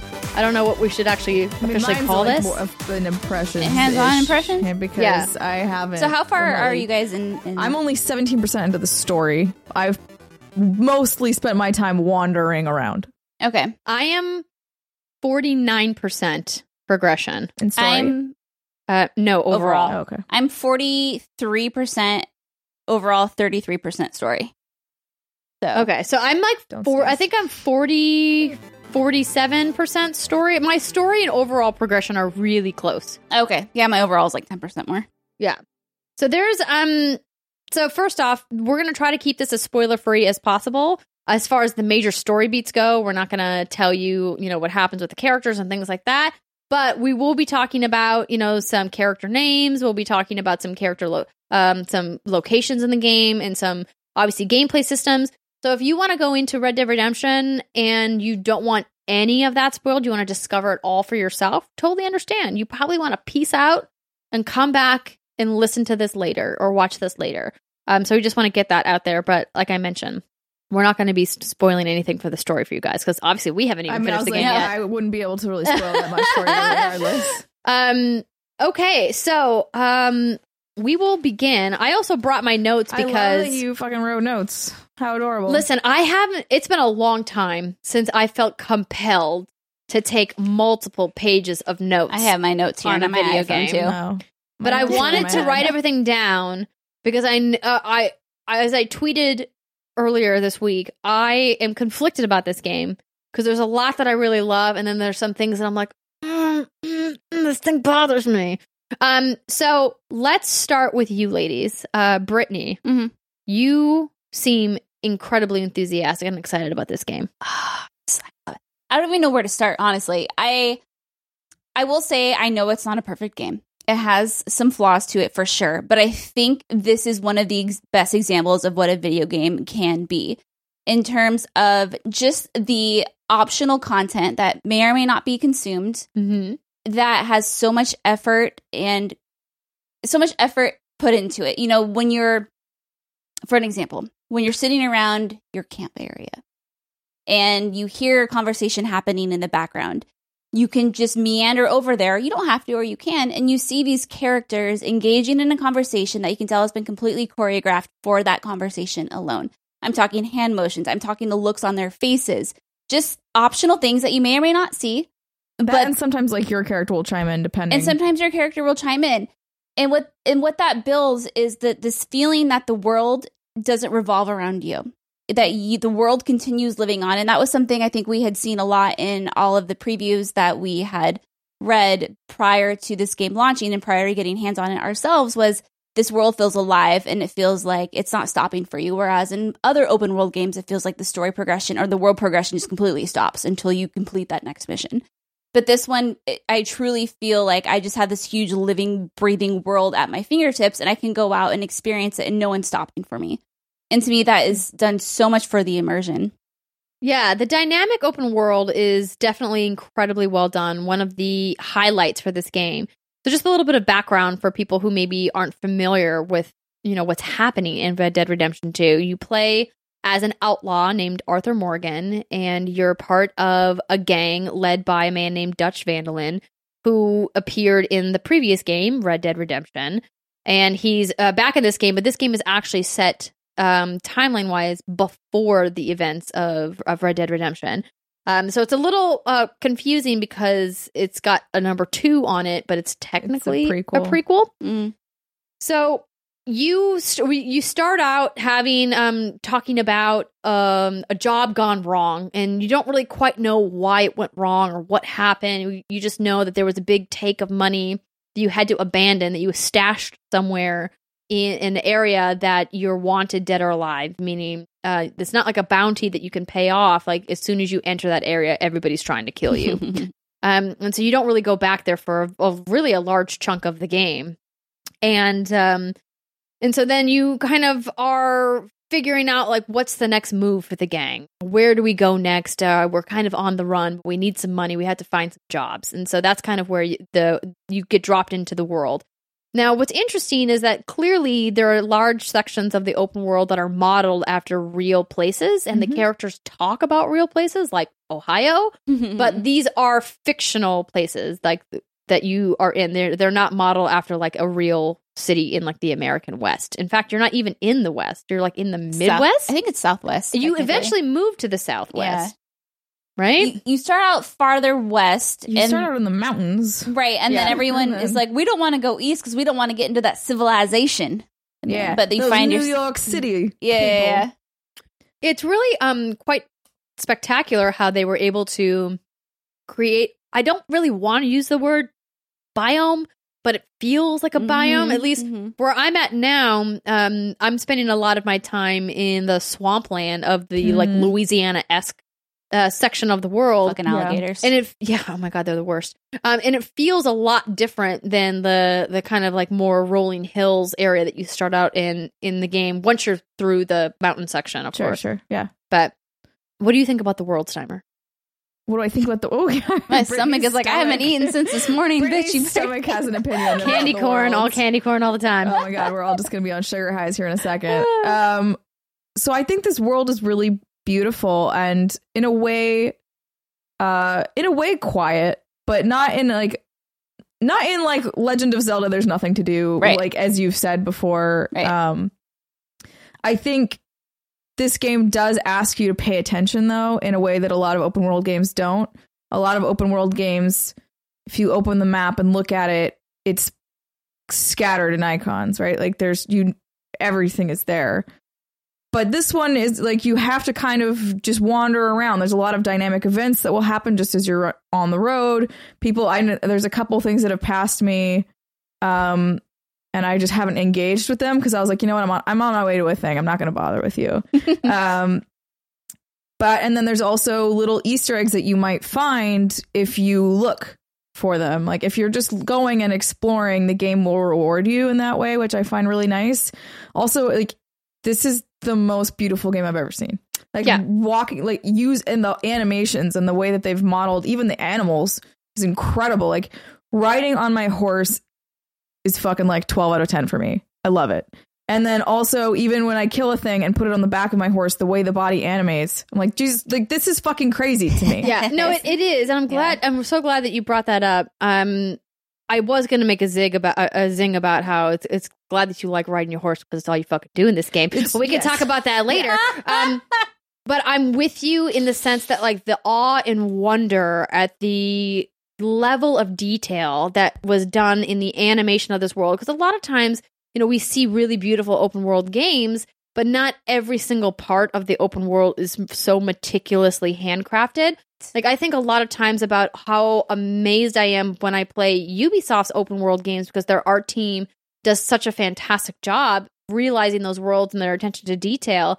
And I feel like Rockstar has taken that even maybe a step further to say, that's really amazing what this art team has done. We're going to make it even more photorealistic than anybody I think thought possible, and they maintain that quality. And I should say, you know, obviously Rockstar provided us with our codes for PlayStation 4.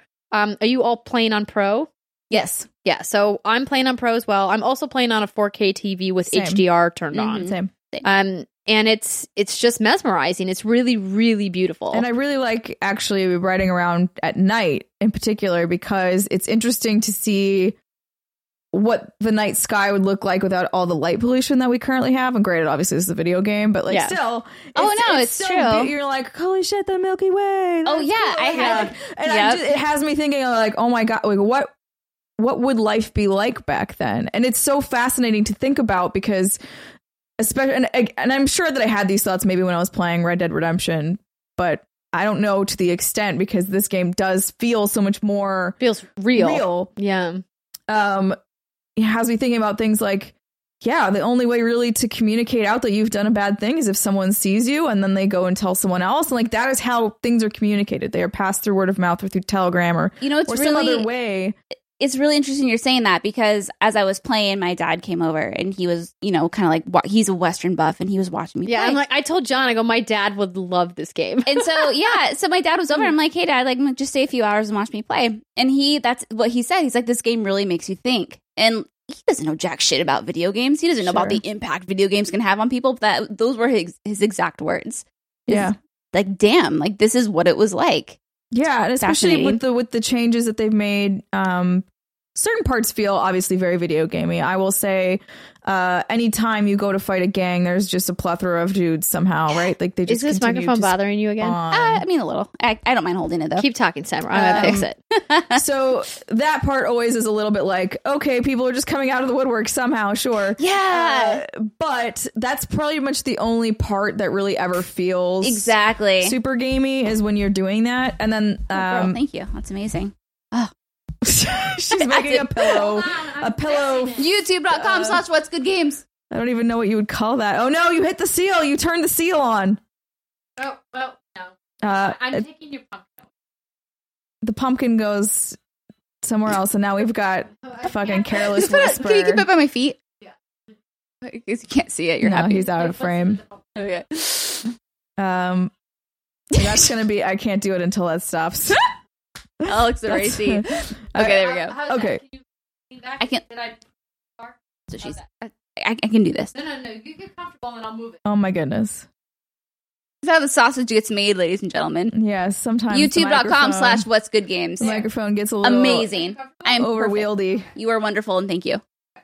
Don't trip over my pumpkin. He's my baby. Yes. Don't hurt my pumpkin. Okay. Hey, I've been looking after that pumpkin for a full year. You're a good pumpkin mom. Okay. Yes. Sorry, continue. So the only part that felt really gamey is when you're in the fight. The only part that feels gamey is when you go into like some shootout with a gang of some kind, and they pop out of nowhere, and they're like, wave after wave of dudes. Where are they coming from? You have like 30 bodies on the ground, and then here's a nitpick. The loot animation's way too long, and it just like it needs. Oh my god, Starmer! Thank you. It's too long for a game of this size. It's way too long. It would be fine if it did. I actually think Witcher did this, where like it will do the full animation for the first couple, and then it will just pick the things up and skip over the animation, which is what you should do when you have 30 bodies around you. But it doesn't do that, and you have to do the animation every time. Or you just have to abandon the bodies because the looting. I am. Trust me. Once you get into the story missions later, I know. You're not going to be able to. Okay, so I'm conflicted about this because on one hand, like as a gamer and as someone who that sounded really dumb, but as someone who's accustomed to video games and what video games typically do, there are perks you can even unlock in like Diablo, for example. You auto loot. You just walk by something and you just automatically loot it, and that's convenient for us as gamers. Yes, but I feel like this game tries to stay so realistic that it does, which feels punishing. I understand, and it can be because I'm frustrated, but I also get it. It's like every motion that Arthur Morgan does is what's what I'm looking for. It's choreographed. Like there's no simple press X to pay your respects or whatever the hell it is. It's something that I noticed right away. It was like one of the first notes that I made, even like brewing from chapter coffee 1 is an event. No, yeah, chapter 1. My very first note, super slow. Everything felt slow. Looting, writing, tutorials. Graphics look great. So I'm so glad you brought this up because it's one of my ongoing complaints about the game. And this game is like a really obviously fantastically made game, but I feel like sometimes it gets in its own way. Yeah, I could see that. The idea that they really want to make it almost like a cowboy simulator that also is acting as an adventure game. I first had to keep reminding myself, this is not an RPG. This is not an RPG. This is not an RPG. We're getting so many crossover genres these days with mashups of games that are trying to kind of dip their toes in several different genres that it's sometimes easy to forget that not every game is trying to do everything and that there are not RPG elements in this game. And I think it took me a while to like convince myself like, hey, stop looking for the RPG mechanics because you're never gonna find them. And so, like, hopefully, if you haven't started playing yet, you will go in reminding yourself this is not an RPG. And so, like, when I was going to loot the very first thing, I was going to pick some cans of food up off of a shelf in one of the very first environments you're in. And Arthur reaches down, swings his arm in, grabs the can, swings it back, looks at it, puts it away. As F for me. I was like, whoa, is this how we're doing this? And then there was four items I had to pick up on that shelf. Reaches down, grabs it, reaches back, puts it in. Right. Every time. And I was like, oh no, this is going to be real tedious. And it is. It continues to be tedious throughout my play session so far. Now, see, like, and that's where I'm conflicted, is I feel this is one of those few games that makes me feel so immersed into it. And I think that even comes down to the fact that everything has an animation, and I never feel like I'm playing a video game unless you just feel like you are this guy, and you would of course go to grab that can of food because otherwise, how would you get it? Right, and because like this is my main game, I don't feel like I'm rushed. I don't feel like I have anything else I need to get to, which we all do have other things to get to. But for the moment, I'm letting myself just enjoy the pace of this, and that includes the slow animation because it does add to the immersion. It's funny that you say that you don't feel rushed, because one thing that I noted in my notes as well that continues to be an incredible annoyance of mine is how rushed the NPCs make you in the world. Oh no, in the missions, it's real bad. And it's not just the missions too. It's some of the open world things where the NPCs constantly are telling you, hurry up, do this thing, come here, faster, why aren't you here yet? Let me clarify. Let me clarify. When I say I don't feel rushed, I'm talking about in real life, in my game, in my real life. No, but I was just using it as a dumb segue. Sorry. I wasn't trying to co-opt what you were saying. I was just saying, like, it's funny that you don't feel rushed, because actually I feel rushed all the time. And that is a complaint of mine. And during missions, especially if you have a shootout where you kill like dozens of enemies, they want to loot them all. You want to loot them because money is hard to come by, especially in the beginning of this game. It's not I guess if you rob people, but if you're trying to be good, it's okay. There's not much to buy with it. We'll get to that later. Yes, we will. Horsies. And so that was always that was an annoyance. I feel like I want to pull a dick move and I want to kill someone random because my morale, like, I'm very far on the right and I'm very like a good person. Your honor is high. My honor is high. Thank you. That's what I'm trying to say. And if I want to kill someone because they have like a safe or something I want to get into, okay, fine. There's no one around. The minute I shoot my bow at that motherfucker and kill them, there's someone who's reporting it, and then all of a sudden I'm like rushed. I'm like, what is going on? That isn't a complaint of mine. Did you try stealth killing him? I don't know if with a bow. I mean, not with a bow. Like walking up with a knife and shanking him. And I think that's where like the realistic part. I love the realism of it, but in that sense, it becomes an annoyance because I'm like, okay, if you're going to be so realistic, no one's going to hear me pull an arrow back in my bow and shoot this person. All of a sudden, someone decides to trot by, or maybe there's not even anyone. Because I always look on my map, or I listen for like hooves of a horse. I'm like, okay, no one's by. All of a sudden, crime's been reported, and I have to halt hits and get out of there. And there's bodies everywhere. There's a safe I didn't get to because I don't want to get caught and I don't want a bounty. Yeah, so this is kind of the core of my complaints of the game, is that it seems like some of these systems just kind of get in their own way. Yeah, and like the way that the game is so deliberately trying to make you play in a specific way is a constant pain point in my playthrough. And it's unfortunate because I think what they're trying to do with this game is really amazing. Like, not only just from like an art and animation standpoint, because I think we can't say enough about how fantastic the art and animations are in this game, but I think like what it comes down to is that I'm not looking for a playable cinema experience in a game of this length. So this is a game, I'm now about 35 to 40 hours in, and I'm just hitting the halfway point. So I'm looking at least a 70 to 80 hour experience, if not more. Yeah, if I really an average of 100. If I really want to take my time doing some more of the open world stuff and going hunting and exploring, right? That is a long time commitment. And I think the problem that I'm having with it is that the gameplay portions seem so few and far between. And then when you get to them, there's just all of these pain points around them. Case in point with you talking about, how you thought you were stealth killing somebody out in the middle of nowhere that nobody could report it. I was in a city in Saint-Denis on my horse. I got there accidentally. I was riding a train and I rode the train all the way in. And so I wasn't there story-wise yet. Oh, did you?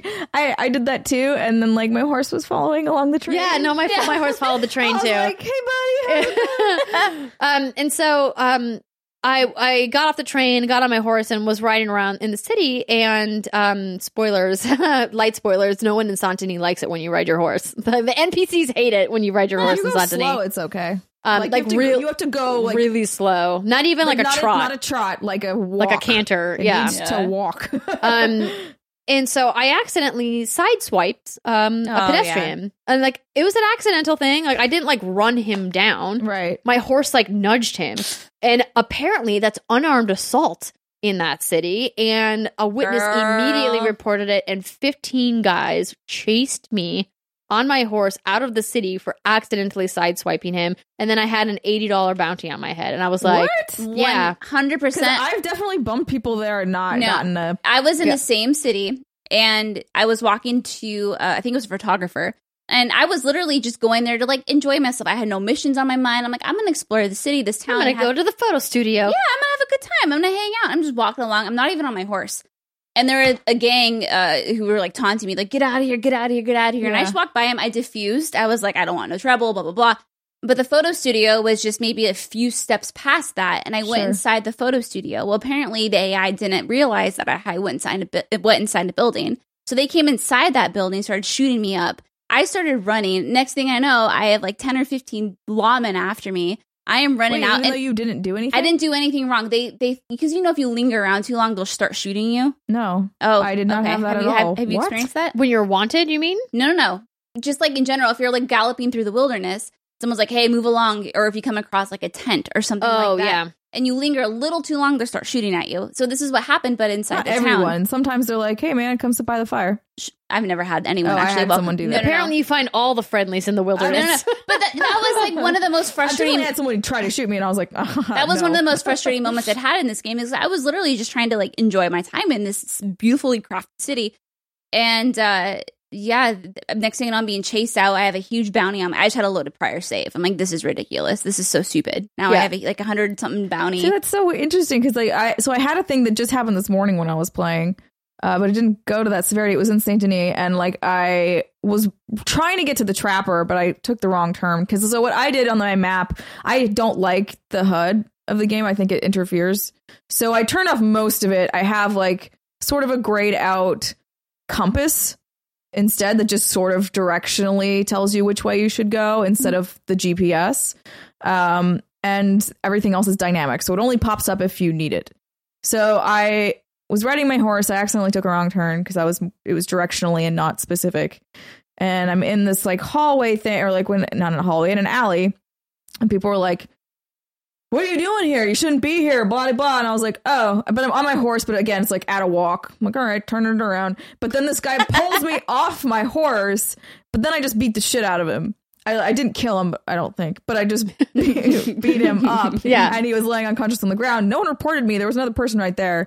And I got on my horse and I wandered away.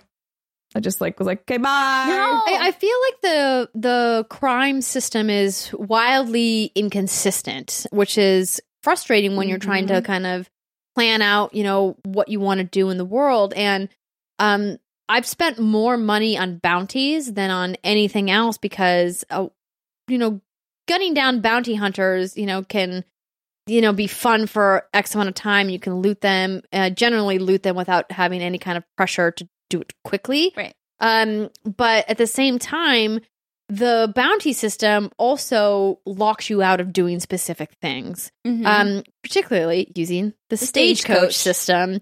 And so that brings me to another point that I want to bring up. This game clearly wants you to spend as much time riding your horse in the game as possible because the fast travel system is incredibly limited.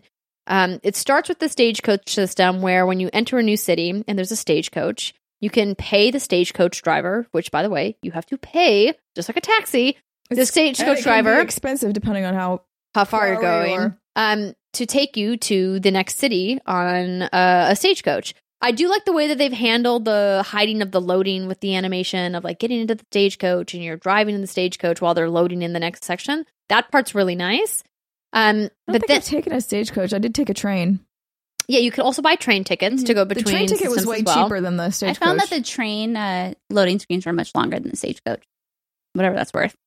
I don't know. So the ticket it's was like $5. cheaper but slower. Yeah. Just faster, more expensive. Which is weird because the train should go faster than a horse. Yeah. Well, it depends if the train has to go around where horses horses maybe have a more direct path. Yeah.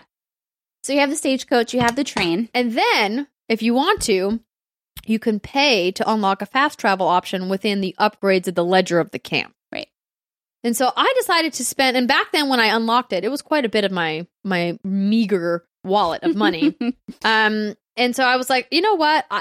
I'm spending just too much time riding my horse between these points. Like I want to like have the option to fast travel if I want to.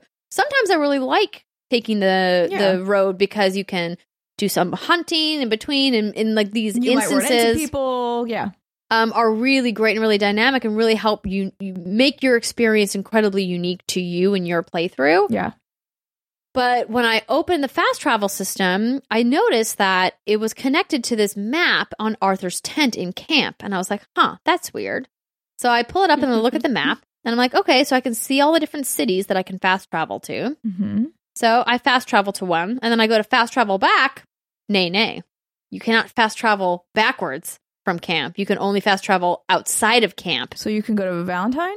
You can go to, in my playthrough, I have many more locations unlocked that you can fast travel to, including Valentine, if you are not wanted there.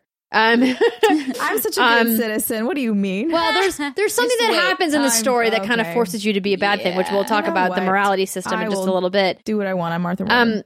But that's one of the other like major pain points in the game for me, outside of like the very slow looting, the NPCs who are constantly hustling you, and the idea that there's this massive, beautiful world, which yes, I'm spending plenty of time in, but sometimes you want to just move back and forth quickly between missions. As you get like farther into a game of that size, it's definitely right. When I'm like 40 hours deep into a game and I've seen the same area and I've traversed that section quite a bit, I don't need to necessarily be wandering around the road that far. I do wish that they had like a follow road similar to Assassin's Creed.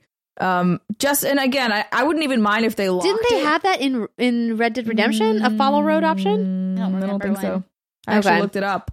And it was like, no, it's the same way, same system. And I wouldn't mind if they even like said, you had to hit, 20 hours in and then you can do it. Fine, whatever. Like if you want me to slowly traverse the world for enough time that that I have looked at most of it. You unlock every location. location. A story mission or something. I don't care. Lock it to something. I don't care. But to not have it at all at this stage of gaming feels a little punishing, rough. Yeah. It feels unnecessarily punishing in a single player game. Now, I understand obviously Red Dead Online is coming later. We don't have any details about how that's going to interact, if at all, with the single player portion of Red Dead Redemption 2. So I just like, it's as somebody who's as deep into the game as I am, it's frustrating, especially since I decided one time I was doing a story mission. It dumped me in a part of the world that was like not close to a town. So regardless, I was going to have to ride my horse to the closest town, even if I wanted to use the stagecoach. Mm-hmm. Sure. But you can't take the stagecoach to camp because then somebody knows where you are. Somebody knows where camp is. How do you not unlock fast travel at that point? No, fast travel's unlocked at this point. No, I mean your camp, whatever, like upgrades locked. Like you couldn't have fast traveled to someplace. No, there's no way to fast travel to camp at all. No, I know, not to camp, but somewhere closer. Oh, well, you can't fast travel to just in the middle of the world. Oh, you can only fast travel out of camp? You can only fast travel out of camp to specific locations. I thought you meant once you were in the world. Oh, you would think you would be able to. No. So, like, you would think if I'm out in the world, let's say I have to go hunting, I have to go to this specific area of the world to hunt a specific animal. Oh, you know what would be nice? If I could just fast travel back to camp Instead, instead of you have having to find a town that's nearby or an area that's nearby, go there, and then kind of like hoof it the rest of the way. And it's bullshit because this story mission that I was doing took me way out in the middle of nowhere. And I was in a part of I was in the middle of the night. Stagecoaches weren't even open because, by the way, not only are they locked to towns, they're locked to specific times of day as well. So I'm out here in the middle of nowhere going, okay, I clearly camp. I look at, well, even if I set up camp, I still have to get back to camp, right? Do they not? They don't have fast travel to camps. No, Steimer. This is the problem. No, but that's like I mean, for I thought maybe it's maybe it exists and I just haven't found it. Now in old school Red Dead, you could fast travel between camps, right? I thought you could. Yeah, I thought that was the case. So maybe I just haven't set up camp and attempted to fast travel between camps. Yeah. I'm going to try that immediately when we're done with the podcast. I'm like, I haven't unlocked that either. So since we're on like the gripes of this game, because like I said, I love this game a lot. I do have, because like I said at the beginning, it's not a perfect game. Oh no, I have a lot of good notes too. Yeah. We haven't even gotten to like the narrative stuff We're just yet. kind of getting discernment. So one thing I've noticed that is annoying is if you die, if you get pounced on by a cougar, for example, or an alligator, you will not spawn. Like what I found is I haven't spawned where I died. I've spawned a little out of the way. Mm-hmm. And where this became an issue is one time I spawned on top of this massive ridge that I was near it, but I was at the very bottom, and it spawned me on the very top of it. Good thing I found a dinosaur bone up there. Good times. But then I had to go way out of my way to get back to where I was. That was an annoyance. The accidental crime, which we kind of touched base on, is an annoyance of mine. I accidentally turned a corner, and I turned a corner on purpose, but there was another person coming my way. I mowed them over with my horse. Murder. And I was like, I did not mean to do that. Please don't punish me. Accidental murder. Accidental murder. I purposefully murdered lots of people and did not get any murder bounties because it was in the middle of nowhere and no one saw me, and I threw their body in the river. Yeah, see? But that's the thing is I literally ran this. I liked Andrea's face just now and me. I threw people in the river too. I threw people in the river. We've all thrown a body in the river at some point. And then, like I mentioned earlier, when the AI didn't realize that I had just gone inside a building that was near them and they all started shooting me and I got chased out of town. I've had a few bugs happen, obviously. I've also had a few bugs. I've actually had more than a few bugs. Really? I haven't had anything super crazy, just like maybe the wonky animation or maybe my horse is like stuck in a wall or something that's happened, but that's been annoying. How do you feel about the survival elements of this game? Oh, like the cores? How you have to sleep, shave, bath, and eat. Well, you don't have to shave. Oh, I mean, to me, like the shaving isn't an issue. The bathing, I've only bathed once in the entire time I played this game. There's only a couple instances where the game forces you to bathe. Yeah. In the original, you just made a camp and then you could fast travel somewhere that you've been before. Yeah. That's what I remember, is you would kneel down. But you still can't fast travel to camp, can you? There was no central camp in Red Dead Redemption. Mm-hmm. You had your house, but you didn't really need to go there. Yeah. No. So camp was everywhere. So but I looked up a Polygon article and they also say the same thing, that they haven't tried doing that, but because they also said it was a one-way thing. It's a one-way thing. So the shaving, the bathing, what were the other things you mentioned? The bathing. So for me, it's like, so the eating and the sleeping. So this is just like another layer of complexity. Before we get to this, the point I was making with the camp was that they dropped me in the middle of nowhere with this mission. I took out the timer on my cell phone because I was like, wow, camp looks really far away. And I want to see just how long it's going to take me to gallop on my horse to get back to camp. Because like at this point, I was like 30 hours deep into the game and I was like, my God, riding horse in this game is so beautiful. And the sound design of getting in and out of the saddle and customizing my saddle and all that is awesome. But you know what? Sometimes I don't want to fucking ride my horse. I just need to get back to camp. Yeah, you just want to, just follow the road. Go. I was like, you know what? I want to see how long this asinine adventure is going to take me. So I took out my phone, I hit start on my stopwatch, and I started galloping. Now, this isn't like a slow walk. Like, I'm running as full speed as I can on my horse without draining all of my stamina. What kind of horse did you have? I had a Tennessee Walker. I just bought a fancy horse at the stables in Saint-Denis, but I digress. How many minutes do you think it took me to get back to camp? I can't guess because I already know. 5 minutes and 27 seconds. It took me 8 minutes and 40 seconds. Oh. Over 8 minutes, Brittany, Almost 9. to get back to camp. Now, could you have stopped in a town and fast traveled back? No, I couldn't have, because you can't fast travel to camp from town. Sorry, I meant somewhere to like. I guess it depends on where your camp is. Somewhere Could close- I have ridden my horse to a town and then fast traveled from that town to another town and then ridden from that town into camp on my horse? No, legit. Like, that's what you have to do. No, it's ridiculous. I get it. Yeah. I've had those moments where I've been up in swampland and I'm like, okay, I can catch a stagecoach to Valentine. And then my camp is like right around that area. Because I agree. My point is like, listen, I get it. The world is beautiful. You want me to go in the world and have these dynamic experiences. Because as Steimer mentioned, that's one of the most amazing things about this game is this idea that you get to be on a road traveling from one place to another. Or maybe you're just wandering and exploring. And all of a sudden you'll come across a wagon like I did last night where clearly there's an argument happening. Two guys are fighting two other guys. I just am standing in the distance watching, not interfering at all. Two guys get shot by the other guys. The other two guys steal their wagon. So I'm like, oh, well, clearly they are no good people. I should probably steal that wagon from them. So I ride in and I kill both of them and then loot all of their bodies and take the contents of the wagon. Yes. But like, Did you get a morale loss when you did that? yes, I did. Okay. See, What's that's interesting about it is that like I could have just not done anything. I Yeah. could have just stood there and watched it all play out. And it comes back to what you were talking about, Brittany, with this world seeming alive. And that I think is something that is really masterfully done here. But you had mentioned these micromanaging. I have been perpetually underweight in this game. Me too. I thought it was. can't wait. Really? Yeah, I've been fine. I thought it was gonna. I was fine. Well, you're like only 17% in. As you get deeper and deeper In the story? yeah. As you get deeper and deeper in, like you just stop eating. Like you don't This game isn't hard. And I never Yes. find myself compelled to eat. This comes back to one of my other things that I really I wish. just like eating in video games or in real Oh, no, life. I So did I'm always too. like, I have a mutton chop here. Sounds like it's time to eat some food.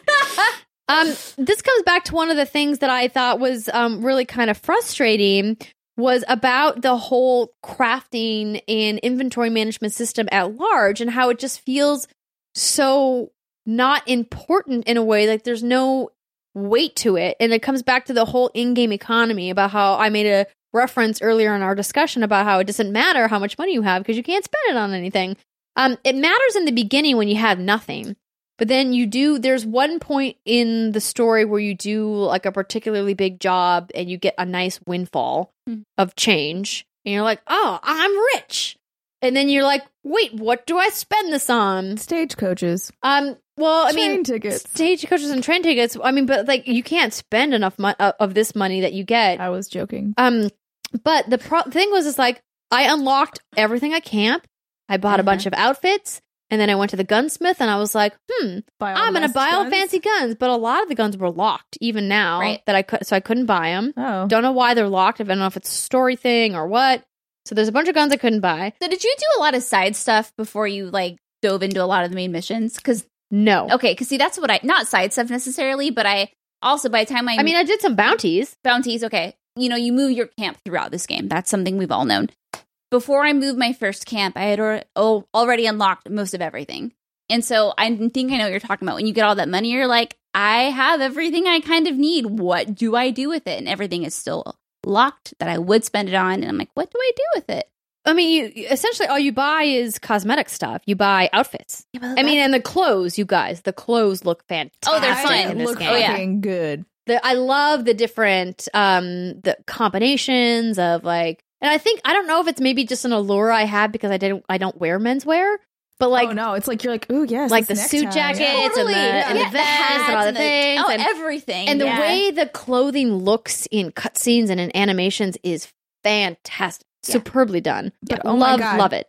People keep knocking my goddamn hat off, and it pisses Oh me yeah, no, off. you'll always lose your hat. Just store I'm a bunch of hats on your horse. And No, you'll be it's fine. But I was just like, my fucking hat. Give me my hat back. It also took me like a solid 10 hours to figure out how to equip clothing from my horse. Yeah. Did not realize how many tab overs in the menu system I had And to do. that's an interesting point because the controls in this game are so not traditional. For me, it took a while. I had to remap some stuff, I think. Oh, I see. I didn't remap anything. I just kind of suffered through it until I understood everything. But yeah, it's interesting because I have killed so many people in accident. I've shot many people. I've pointed my gun at so many people. And those are the triggers, which are pretty much universally shooty sticks. I think what you're saying, though, is that the trigger, though, is used for multiple things in this game. Right. You know, like, so it can be to pull up a conversation wheel, or it could be to pull up your gun. Same button. Sometimes it means aim weapon. Sometimes it's like start up and greet someone, and you never really know. So, I mean, that was... Yeah. I mean, this is a good conversation because I share all of the same complaints you have. But what I will say is it doesn't take away from how much I am loving and enjoying this game. Right. Yeah. So let's transition. There's certainly some more mechanical things that I can talk about that I'm, kind of frustrated by when it comes to like the gameplay loop systems, including how terrible combat still is. Come on, Rockstar. How did you not improve your reticle system? But the things that this game does well, the reason why we are still playing 40 hours in, even though we've talked about these pain points, is that this is one of the most amazing video game narratives I've ever played.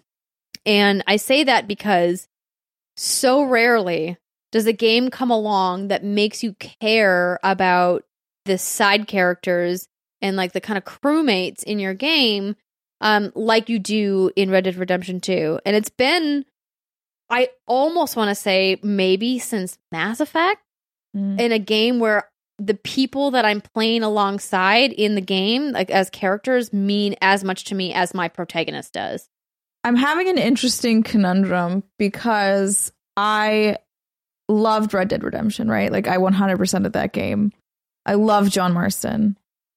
I think one of the reasons it's holding me back from, like, because I've had story missions on like ready to go for a while and I'm just ignoring them when I'm going around and doing other things. I think part of the reason is because I know I'm gonna like John less in the sense that I mean, because I was talking to somebody about this and I was like, John's also a bad guy. John murders his friends. John murders the people he has been at this camp with, right? Like that is the whole point of Red Dead Redemption is you're going around and killing your old gang members or your old, gang mates, whatever. And like, it's not that black and white though. No, I know, but I'm still saying, like, can you imagine? It would be like if we were in a weird little, oh my God, fucking get rid of it. The seal, you guys. It's so cute though. Down there swimming. All right. I hate that so much, only because I'm like now distracted. No. You guys can't hear it, but the seal bando, Brittany bumped it, and so Careless Whisper is playing. That thing. It was like, it's very sensitive. Yeah. It's like bumping up against people in Red Dead Redemption 2 when you're on your horse. Oh yeah, they'll fucking throw you in. All it takes is a little nudge. Assault, animal cruelty. That was like Assassin's Creed. Okay, sorry. So you're gonna like John less. So you're worried about John's story. John less. I'm worried that I'm going to like John less because I see already how dedicated Arthur. Ooh, my voice cut off. How Arthur is to this gang and how all of these people, yes, they do bad things, but they really try to take care of each other. And it's very much supposed to be like a family. And so then to realize like, oh shit. And I'm sure that I might like them maybe less. I don't know, as we do bad things, but still it's like these were the people that you said you are going to be loyal to. And then you turn around. But we learn why, we know why John Marston turned on everyone. No, I know. So to me, I'm like, that's still not. So for me, it's like, I hear what you're saying. But in Red Dead, he feels like he's been betrayed by his former gang. So he's taking his girlfriend, wife. I don't know if they're wife. They're married by that point. They're very and son to start a whole new life. To do better by himself and to do a thing. And actually, to me, that's a more endearing quality because you see what he's like in these old days. And then you know what eventually he tries to do for himself and his family. I get it. I just also, I don't know. I think that you think it gets much darker than at least it has so far in my playthrough. Don't be afraid. At least not yet.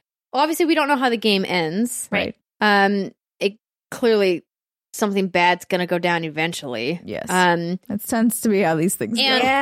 And there are some, some losses and some surprising moments in the story. Of course, any good narrative has it. I think the reason I bring that up is because so few games put the time into developing these characters as actual people you should care about. And I think Rockstar has done a fantastic job of making these people feel real. Right? Like, I feel like I know Lenny, and I feel like I know, Sadie and like everyone, and like all the people that you meet in the camp. They feel like real people that I care about and have an investment in as characters. Whereas most video games, even if they are somebody who's along for the ride, you don't really care about them that much. You really care about your protagonist, the person you're playing as. Right. Mm-hmm. And I think they're to be commended for the incredible narrative work that they've done. And as Britt mentioned, like, not just the interaction that you have when you're playing as Arthur, but the interaction that you just overhear in the world of them having with each other. Yeah. And it's just really well done. I also want to take a moment because I remember before, obviously, this game came out, and I had talked a lot about like how I wasn't sure if I was going to like Arthur Morgan. Oh, yeah. And I will say that's no longer really a concern for me. I actually find him great. I really do enjoy him. And like even the first few hours, I laughed out loud at some of the dialogue that he says. I think I texted you a couple of the lines. One was like, "No one wants to hear about your time in the Navy," or whatever, something like that. And I laughed out loud. I just was like, "That's." Fuck yes, this is exactly probably what I would want to say. I don't know that I would ever say it, but so I really appreciate his delivery. I think the actors are incredible. The performances are really fantastic. Yeah. So hats off to you, Arthur Morgan. Literal hats off. Also, one of my notes, taking baths is this game of the year? ? And having someone come in there and help you. The lady scrubby. I accidentally dismissed her really quickly. I didn't mean to. Like, I paid 50 cents for a woman to help give you a bath. She literally sat there behind me for 10 seconds, and then I accidentally hit the dismiss button, and then she left. And I was like, "Well, I paid you 50 cents. Come back." There needs to be more places where you can take baths in this game, because I would spend so much time just taking baths because it's so nice, relaxing experience. And he's got his little bath tray with his bubble bath, and he's got a little drink there. But I've only found like 2 places to take baths, and I haven't found a place in Saint Denis where you can take a bath. I haven't either. I'm like, this is bullshit. This is like the biggest city I've come across in this world, and I can't take a bath. What? Why not? But yes, I remember we were all worried. I don't know if you were worried, Andrea, about not liking Arthur Morgan as a character. I wasn't worried because I think I had no dog in the race. Okay. No horse in the race? No horse in the race. I mean, both are race animals. Yeah. It's true. Dog in the race, horse in the race, dog race. No pig in the race. Pigs race sometimes. Turtle races? Yeah, that works. Oh, Jesus. You can kill turtles in this game, by the way. I did You too. have to. And I threw... Oh. I didn't have to. One was just on a beach. But yeah, I think obviously we were making those. We had that worry, I think, before we knew that there was that morality system and you can make him a good guy or a bad guy. But see, I like that I can I do what I want in the moment. Right. So I don't feel bad about it. Let's talk about this morality system, the honor system. So this is something that's new for Red Dead Redemption 2, the way that this honor system works, correct? Yes. I'm trying to remember, but yes, I think so. So essentially, the idea is that Arthur is conflicted about wanting to like do the right thing, but also he's an outlaw, right? So like you're inherently always going to commit crimes, but you're trying to do it, at least the best way you can do it without hurting too many innocent people. Might not be new. Oh, really? I don't remember that in the first one. I didn't play enough of the first one to let me know. It's just too far. My brain is if somebody in chat who is watching on the live stream wants to let us know, please let us know about the honor system. So the way that it works here is the more honorable you are, you can get cheaper prices with some vendors. People will speak to you differently. That kind of a system is obviously not innovative or new for video games. Many video games have done. And many video games have done something like that before. They had it, and you would like unlock a special horse or a special outfit if you got really low honor or really high honor. Okay, so the honor system returns. Okay, to Red Dead. The thing that I am kind of annoyed with is that I feel like I have to spend so much time building my honor one little like plus cowboy sign at a time. And I'm trying to do everything I can to build it. And all it takes is one story mission where I'm forced into doing something because of the way the story mission is playing out. And then it's like negative. And I'm like, that's really frustrating. Really? Because I haven't noticed that in a story mission where you're docked points for that. Maybe you haven't gotten to the missions I've gotten to. We'll have to talk afterwards so as not to spoil anything for anybody who is listening or watching. But what the real point I'm trying to make is that it feels like overall, outside of like maybe some conversational options and a couple of like discounts, like again, that don't matter because there's not much to buy, is that like, what's the point of it? Is this just there to help you make decisions about how moral you want Arthur the Outlaw to be? Because at the end of the day, he's an outlaw. He's still a cold-blooded killer. So yeah, that's why I don't feel bad about that. Even though it's like looting a body that you didn't kill loses you honor. Right. Like, what are they going to do with it? It's mine. Like, yeah, and that's weird. It's like I shouldn't be docked unless if you want to go way out there, the family of that deceased stranger, which are the people you get docked for. It's like, oh, they're valuables. They want to be buried with their valuables. I don't understand that. I feel like if they're dead, like they don't need their cash. They don't need their 50 cents. Exactly. They're fine. I will take it. Yeah. Right, but like you're still stealing from the dead. Who cares? Listen, They're it's the dead. Wild West. Clearly, people care. They're dead. They don't have an opinion. I'm with you. I don't care, but other people care. My point, though, is this is just yet another system that has no weight within the gameplay ecosystem, right? Like, it's like, so far, like, the making money, like, what's the point? You can't really you can't upgrade. There's no RPG element, right? You can't upgrade your guns or buy more powerful guns. Buy more horses. All you can do is buy more accoutrement for your gun. So like, oh, I've got a fancy leather wrap for it. That was a very sexy word. Accoutrement. Well, I mean, I bought it in Saint Denis, so you know. Girl, you can buy a special wood grain. You can like cut your horse's hair in a specific way and dye it pink, or have a pretty braided tail. Yeah, so I don't know, because I feel like most people I've talked to have been an honorable Arthur Morgan. So I don't know what the negative sides would be. Is it like Renegade Paragon and Mass Effect? I don't know. No, I don't think that the effect is as divisive. You made it though to like so what I've read is, so you guys didn't make it. Sorry, is that I'm almost all the way to the right. I'm close. I'm like, I can't seem to get like, I'm at one point and I can't seem to get further to the right than like where I'm at. But I mean, I'm very, very far. It might be a soft cap based on where you're at in the story. I think that's what it is. But what I have read is that the further left you are, you have many more bounty hunters that are coming after you. The law is much more sensitive to what you do. That's what, exactly, to what you do, and that you always have. So then you're going to get heckled more. And actually, I'm thinking about it again. I read IGN's review, and I'm sorry, I don't remember who reviewed it, but he did say that he feels like the hard mode of this game is when you're super bad on the very, very far left, because everyone's always after you. Everyone's always after you. Everyone's coming trying to get you. But as it should be, right? Yeah. But that's the only thing I've really read. But it comes back to the idea that even if you're bad, like the idea of being bad, hopefully you're not just being bad so you can like just murder people. Good. The idea of being bad, I would imagine, is to like murder people to get their loot. Right. But again, sometimes they just are annoying. No, but that's true. But the loot system in this game, it just feels like all the loot's so worthless. And that's the thing that's really frustrating to me, is that it's like, at first I was like, man, I just killed like 20 bounty hunters who all came after me, and I don't have time to loot all these bodies before the next lawman comes after me too.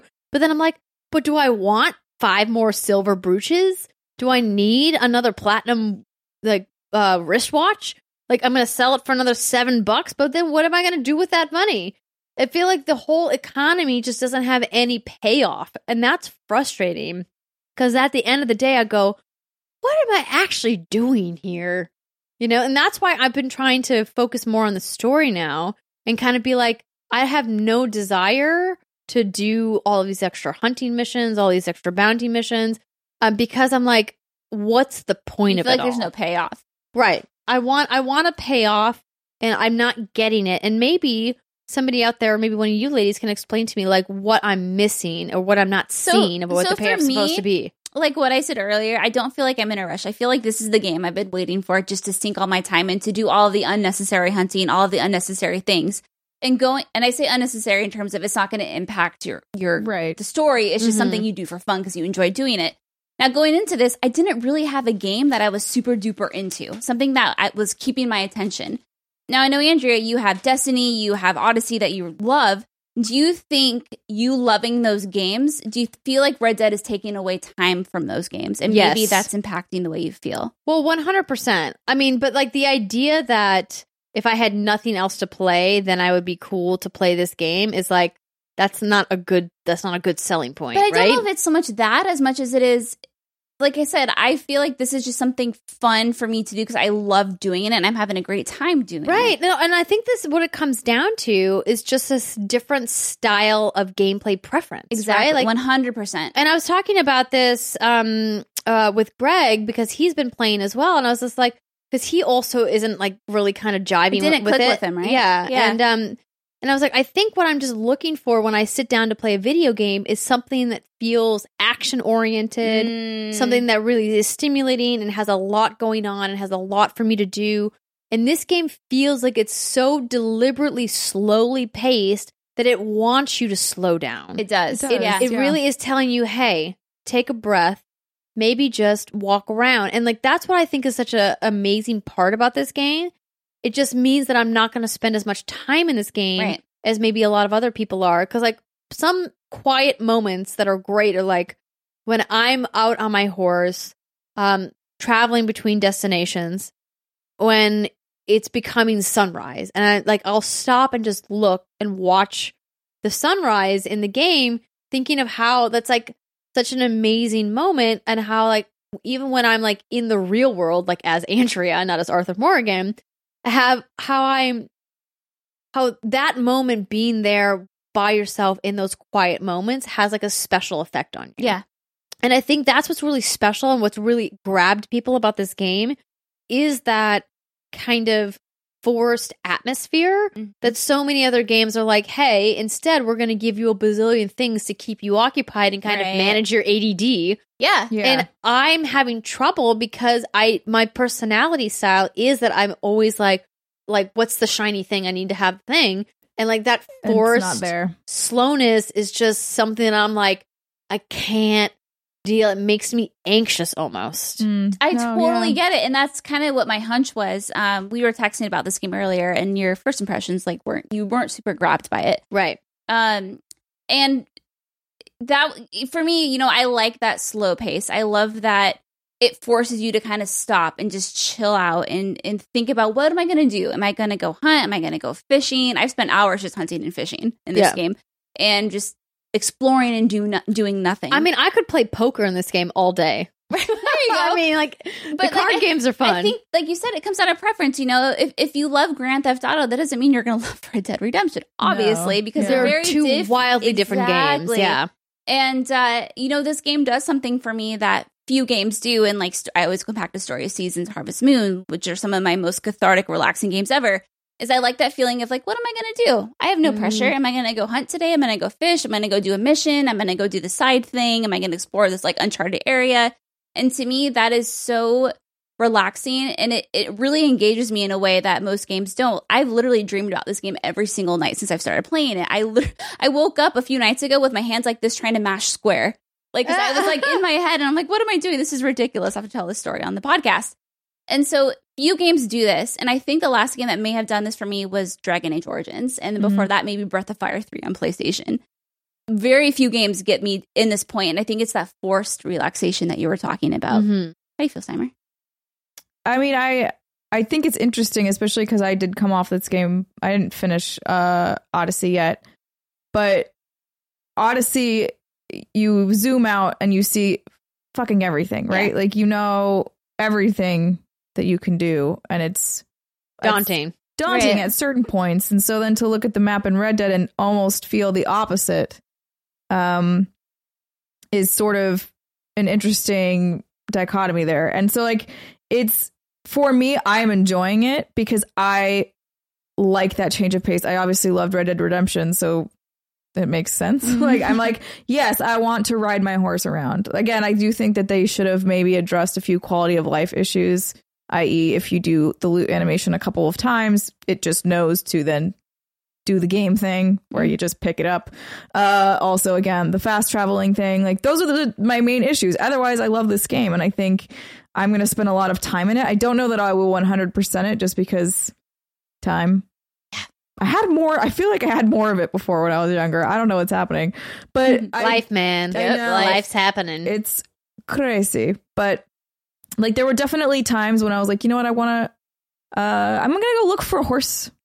So I went and I looked for a horse because I was like, I don't want to buy a horse. I want to go find a horse. I want to find a horse and ride it. That's mine. And so I did. So like I went out and I finally found a herd of horses. It actually didn't take that long. I was like, well, herd of horses, great. Okay, perfect. Had to grab the one that is now my horse a couple of times because she kept getting away. But then again, finally tamed her, took her back to the stables. It's like, you mine. Put the saddle on you, braid your tail, let's go. Named her Roach. I stole a horse from some bandits, named her Opponent. She's my best horse ever. Yeah. Zelda. Do you know what kind she is?